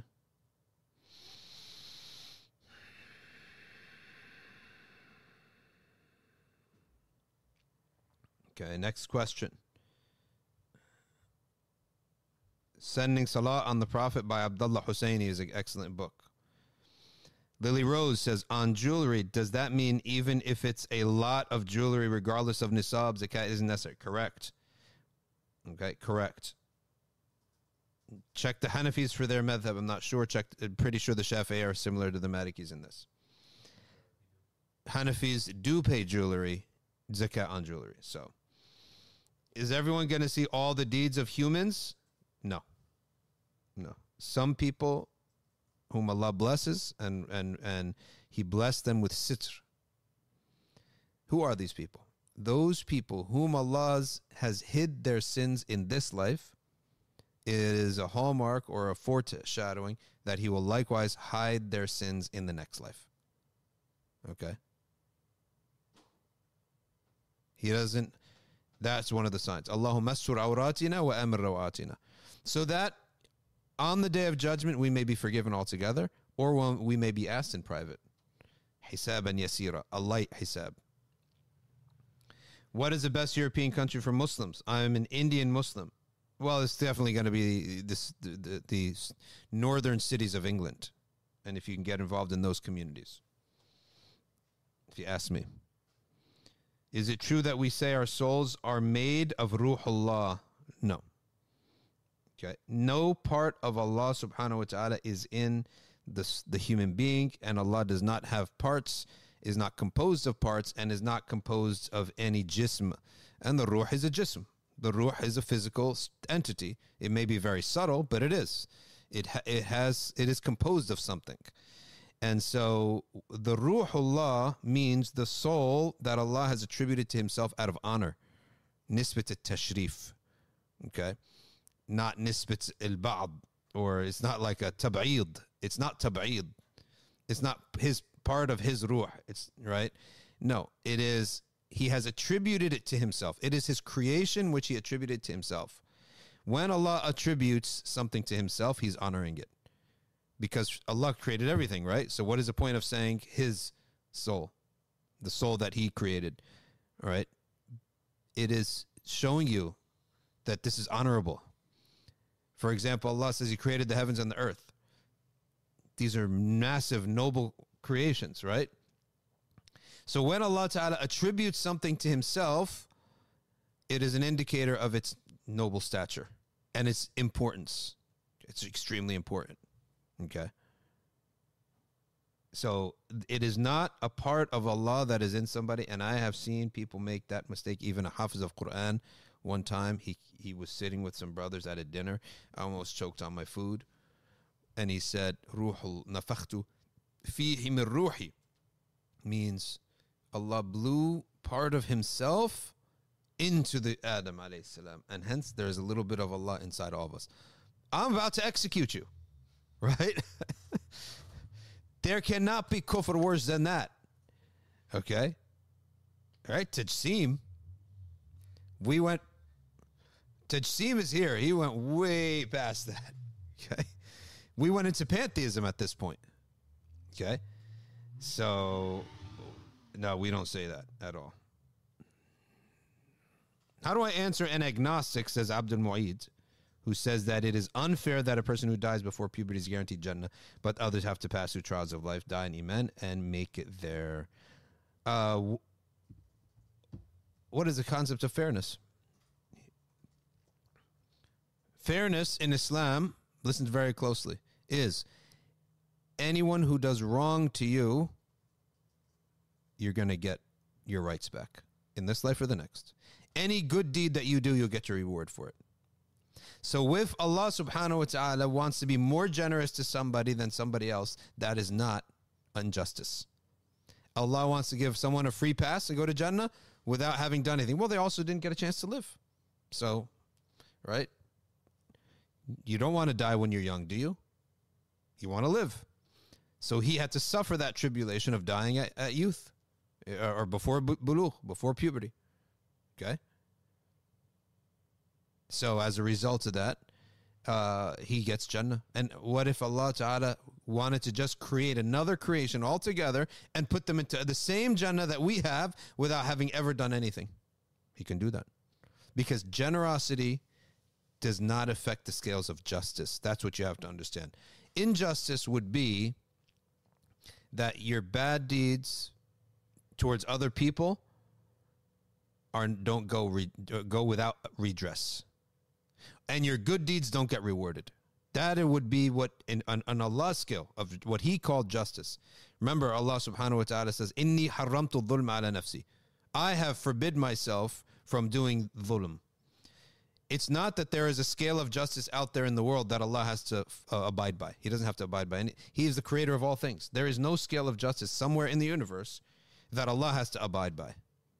That's why he didn't say الظلم حرام علي إني حرمت الظلم على نفسي. He didn't say oppression is wrong for me. He said I have made oppression haram, something that he will not do. He's basically saying I will not do oppression, which means nobody who gets abused by another person or animal or anything will go without redress. And forget animal, you can't be abused by an animal. If a fox or a raccoon bites you, you're not, there was no dhulm there. There's no oppression there.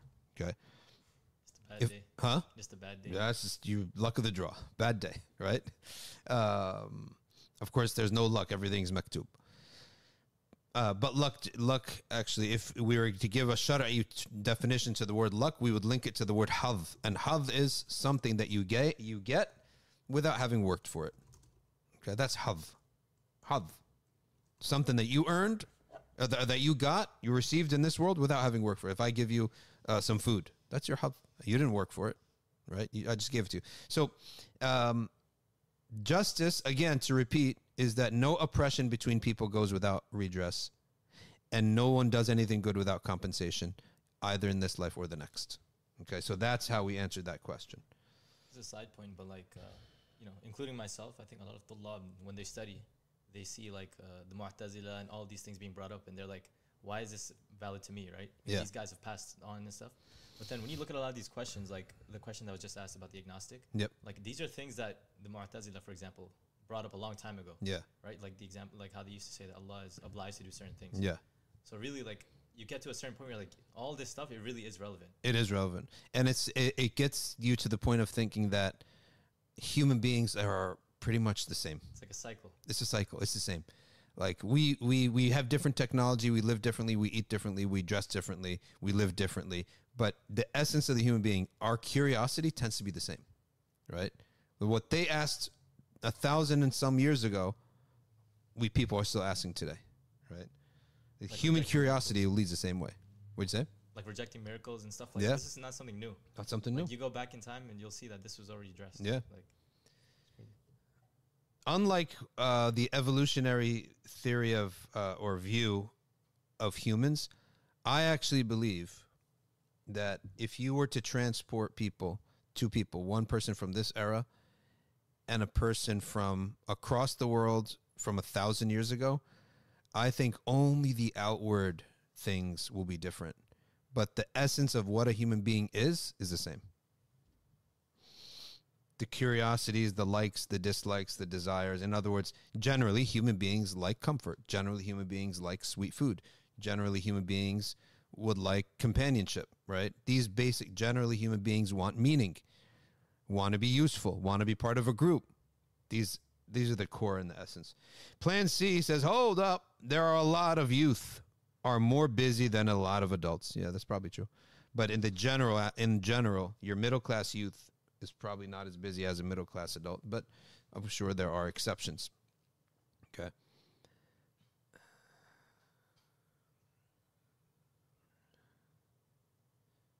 What if someone commits crimes before bulugh?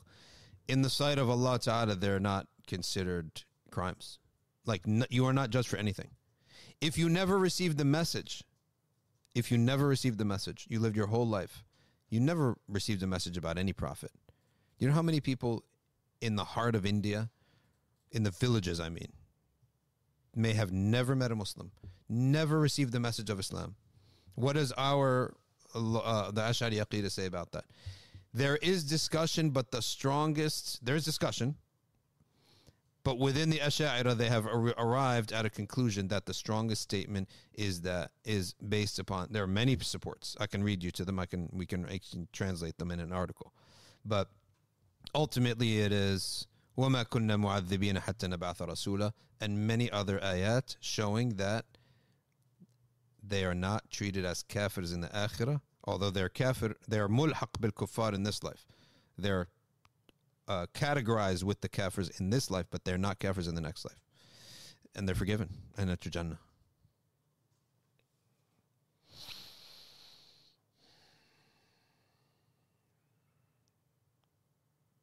Could you do a live stream on the idea of a Muslim bucket list? Okay. All right. Yeah, that's nice. You know what's on my bucket list is to do a bus tour, right? Like it'll be like maybe a 1 or 2 year. I don't know. It seems exhausting, but a bus tour, right? Masajid in America, right? And we'd have like, we're coming to this city and it'll be arranged. We'll have a majlis in that city, in the masjid. Not halls, not hotel, in the masjid, right? Like that. And then keep going around like that. All the way till we get to California. Then go all the way up the West Coast. Then go all the way across north, right? Zigzag from south to central, zigzag. Then go up, then zigzag back. So that you hit central and you hit north, right? And then have, you know, some tech geeks streaming the whole thing and communicating with the next coming community with a map, like a website that's like a map, right? Showing where we were, so that you end up meeting a lot of the community of Muslims. And only home cooked food. We're going to go you can get sick eating out so much. Only home cooked food, okay? And meeting people staying in like old style homes, right? Staying in people's homes or hotels maybe. But you got to monitor your health in these tours. And there has to be long stops because you get really tired, exhausting from that. But that's one of my things that I would love to do and be part of. To bring tents. Huh? Tents. That's a great idea. Get tents. And I've seen this one time. Last summer we took a camping trip, and we saw a group of about 5 guys coming in, working like they were part of a company, and they ended up putting up a tent, mosquito thingies. One guy was working on the fire. One person was preparing the food, and they spent the night they were working from Asr to Maghrib, just working. But everyone knew what they were doing. Right? One putting up tent, one getting wood, one making a fire, one getting food, etc. Okay?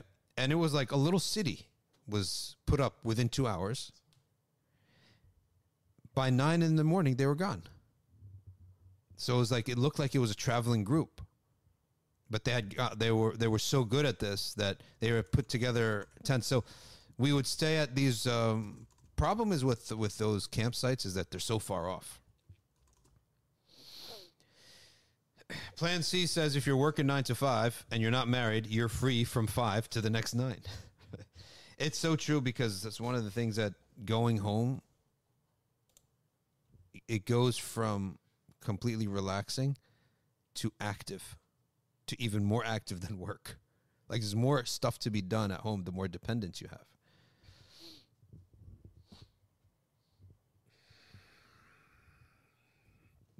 Prophets and awliya hear people without need of any medium? What is the necessity of tawassul through prophets when Allah can hear? What is the necessity of tawassul through prophets if you can make dua directly?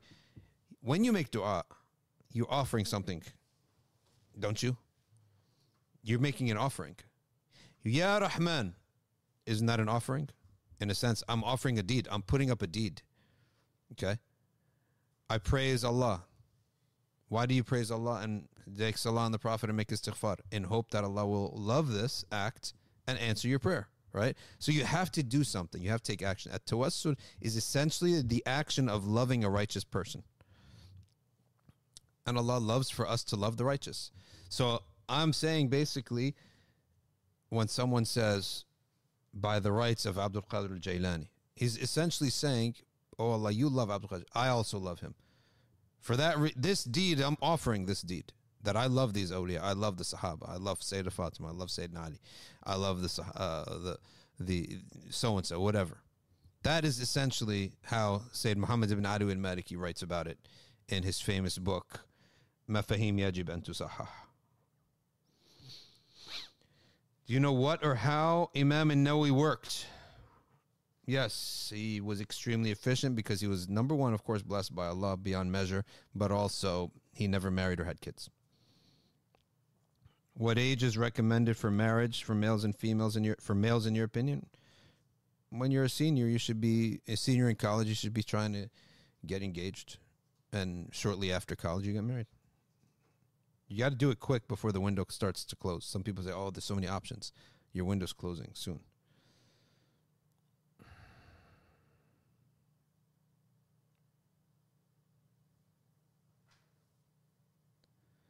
Are there supplications and methods to ask Allah to bring angels to our aid? Yes, you can say simply what the Prophet ﷺ said. Ya ibadallah a'inuni. You speak directly to the angels around you. Oh, slaves of Allah, help me. Simple as that.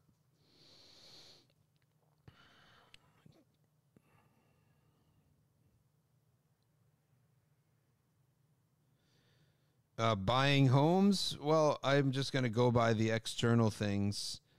The external of the contract when you buy homes, and buy a home that is on a murabaha contract. That is what's offered by Guidance and University Financial. Tahira Omar finally clarifies for us. I finally see the clarification there. She said it a while ago. She means by that, family member took my jewelry and they haven't returned the jewelry. That's what she meant by not returned. She meant by that a family member took it and hasn't returned it. The answer is that you do not. Well, first, we already answered that you don't pay zakat on jewelry. Let's say it's your money. I lent out $1,000, or my cousin came, took $1,000, and said, by the way, I needed some money. I took $1,000 from the drawer. It's not my $1,000 anymore. It's in debt. No zakat on it until it comes back to me. Okay. And then it has to wait a year again.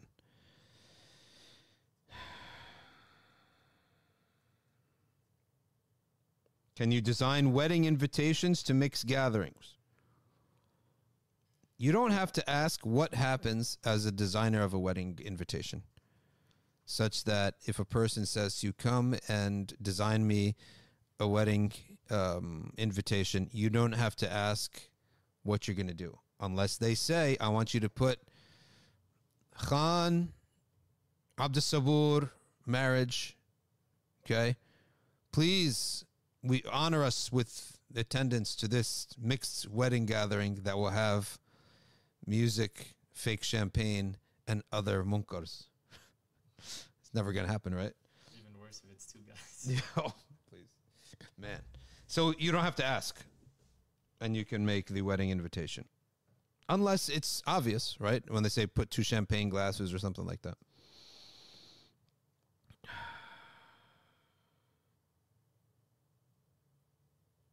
If the tahajjud dua runs into Fajr time, would it still be considered the dua last third of the night? Yes, it's the last third of the night. Maghrib to Fajr is the night. So do the math. Subtract that from Fajr. All of that last is the last third of the night. What are the rights of the non-Muslim neighbor? That's a good question. The rights of the non-Muslim neighbor is that they live in peace. You don't make noise. You don't bother them. You don't block their driveway. You don't ruin the mood of the street that you live on. You don't abuse them. You don't steal their property. All that stuff. You don't peer into their home. Okay. You don't talk too much in the street. You know, sometimes that's one of the worst things. It's one of the worst things. You go out there to take the garbage out, and lo and behold, the neighbor is taking the garbage out. And you know, the moment you make eye contact, it's 25 minutes. The moment you make eye contact, he's going to talk for 25 minutes. That's one of the things that the way to lose friends. You know, there's a book, How to Make Friends and Win Over People. There should be a book on how to lose friends and make people hate you. Okay.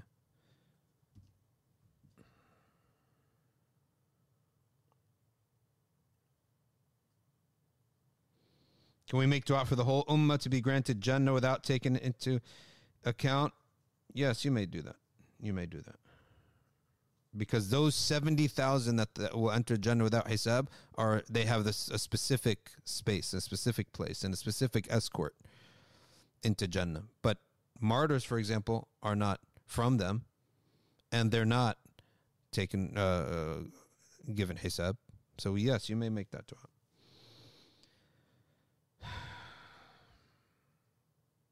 How connected are the souls in this life? We favor some people over others, says Melody 21. It is said, and Allah knows best, but there is a narration that says, Al-arwahu junudun mujannada. Souls were organized and classified. Where? In the pre-earthly existence. The arwah, remember, arwah are things. They're physical things. And they were categorized. They were placed. And there was a location for them. Okay? And so this hadith says, when you come into this world, if you get along with someone, okay, you were with them, you were categorized with them, you were in the same section with them. So when you come here and you see that person, you get along quickly. And if you weren't, then you find yourself, we don't get along. We want to be separate from one another. Okay. Can those in the grave pray for the living? Allah knows best. When do the angels stop writing in our scrolls? When we die. Khalas. At death. There's no hisab after death. Okay.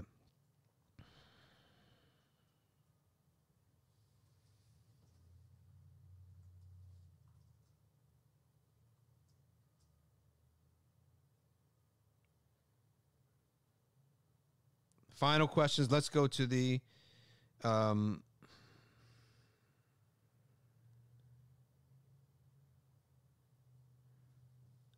Mina AG is asking, what if someone did not believe in Allah and never received the message? Yes, they're included. They are included.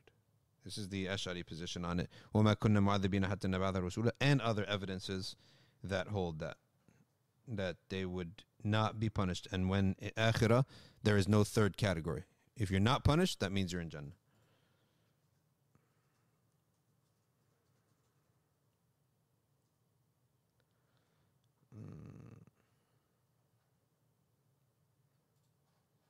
Ladies and gentlemen, let us now turn on Wednesday.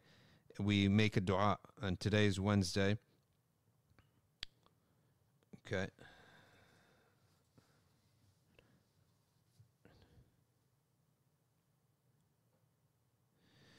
Let's turn to the wird that we recite. We recite a small wird, and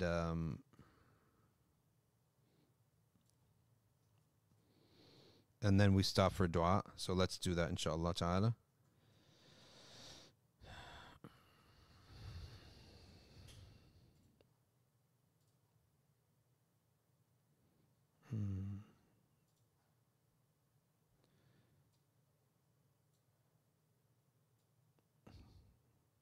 أعوذ بالله من الشيطان الرجيم بسم الله الرحمن الرحيم لا إله إلا الله الملك الحق المبين لا إله إلا الله الملك الحق المبين لا إله إلا الله الملك الحق المبين لا إله إلا الله الملك الحق المبين لا إله إلا الله الملك الحق المبين لا إله إلا الله الملك الحق المبين لا إله إلا الله الملك الحق المبين لا إله إلا الله الملك الحق المبين لا إله إلا الله الملك الحق المبين لا إله إلا الله الملك الحق المبين لا إله إلا الله الملك الحق المبين لا إله إلا الله الملك الحق المبين لا إله إلا الله الملك الحق المبين لا إله إلا الله الملك الحق المبين لا إله إلا الله الملك الحق المبين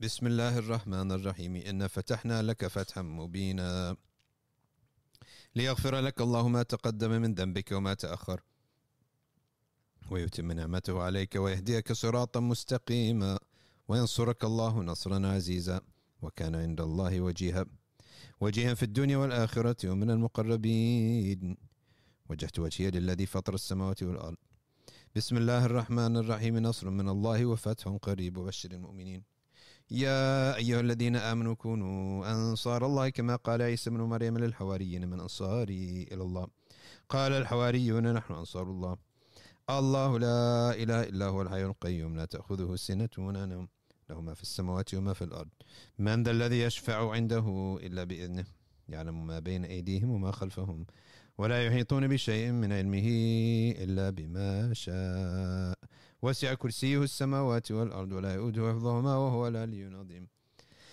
بسم الله الرحمن الرحيم لو أنزلنا هذا القرآن على جبل لرأيته خاشعا متصدعا من خشية الله وتلك الأمثال نضربها للناس لعلهم يتفكرون هو الله الذي لا إله إلا هو عالم الغيب والشهادة هو الرحمن الرحيم هو الله الذي لا إله إلا هو الملك القدوس السلام المؤمن المهيمن العزيز الجبار المتكبر سبحان الله عما يشركون. هو الله الخالق البارئ المصور له الأسماء الحسنى يسبح له ما في السماوات والأرض وهو العزيز الحكيم. أعيذ نفسي بالله تعالى من كل ما يسمع بأذنين ويبصر بعينين ويمشي برجلين ويبطش بيدين ويتكلم بشفتين. حصنت نفسي بالله الخالق الأكبر من شر ما أخاف وأحذر من الجن والإنس وأن يحضرون. عز جاره وجل ثناؤه وتقدست أسماؤه ولا إله غيره. اللهم إني أجعلك في نحور أعدائي وأعوذ بك من شرورهم وتحيلهم ومكرهم ومكائدهم. أطفئ نار من أراد بعداوة من الجن والإنس. يا حافظ يا حفيظ يا كافي يا محيط. سبحانك يا رب ما أعظم شأنك وأعز سلطانك. تحصنت بالله وبأسماء الله وبآيات الله وملائكة الله وأنبياء الله ورسل الله والصالحين من عباد الله. حصنت نفسي بلا إله إلا الله محمد رسول الله صلى الله عليه وآله وسلم. اللهم احرسني بعينك التي لا تنام واكنفني بكنفك الذي لا يرام وارحمني بقدرتك علي فلا أهلك وأنت ثقتي ورجائي. يا غياث المستغيثين يا غياث المستغيثين يا غياث المستغيثين يا دارك الهالكين يا دارك الهالكين يا دارك الهالكين. اكفني شر كل طارق يطرق بي ليلنا ونهارنا طارقا يطرق بي خير إنك على كل شيء قدير. بسم الله أرقي نفسي من كل ما يؤذي ومن كل حاسد. الله شفائي بسم الله رقيت. اللهم رب الناس اذهب الباس اشفي أنت الشافي وعافي أنت المعافي لا شفاء إلا شفاءك شفاء لا يغادر سقما ولا ألاما. يا كافي يا وافي يا حميد يا مجيد ارفع عني كل تعب شديد واكفني من الحد والحديد والمرض الشديد والجيش العديد واجعلني نورا من نورك وعزا من عزك ونصرا من نصرك وبهاء من بهائك وعطاء من عطائك وحراسة من حراستك وتأييد من تأييدك يا ذا الجلال والإكرام والمواهب العظام. أسألك أن تكفيني من شر كل ذي شر إنك أنت الله الخالق الأكبر. صلى الله على سيدنا محمد وآله وصحبه وسلم تسليما كثيرا طيبا مباركا فيه والحمد لله رب العالمين ظاهرا وباطنا وعلى كل حال يا أرحم الراحمين.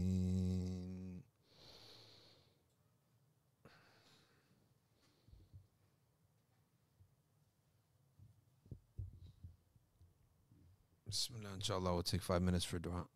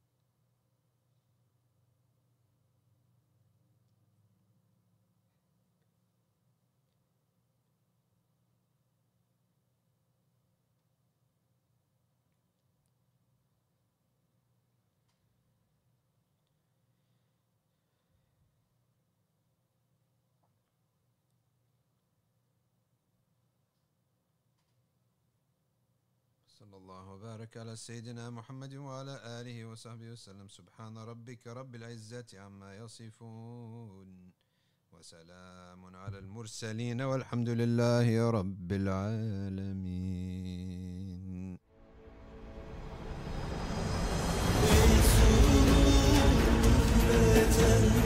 Aşkınla arasında yıldızlar kadar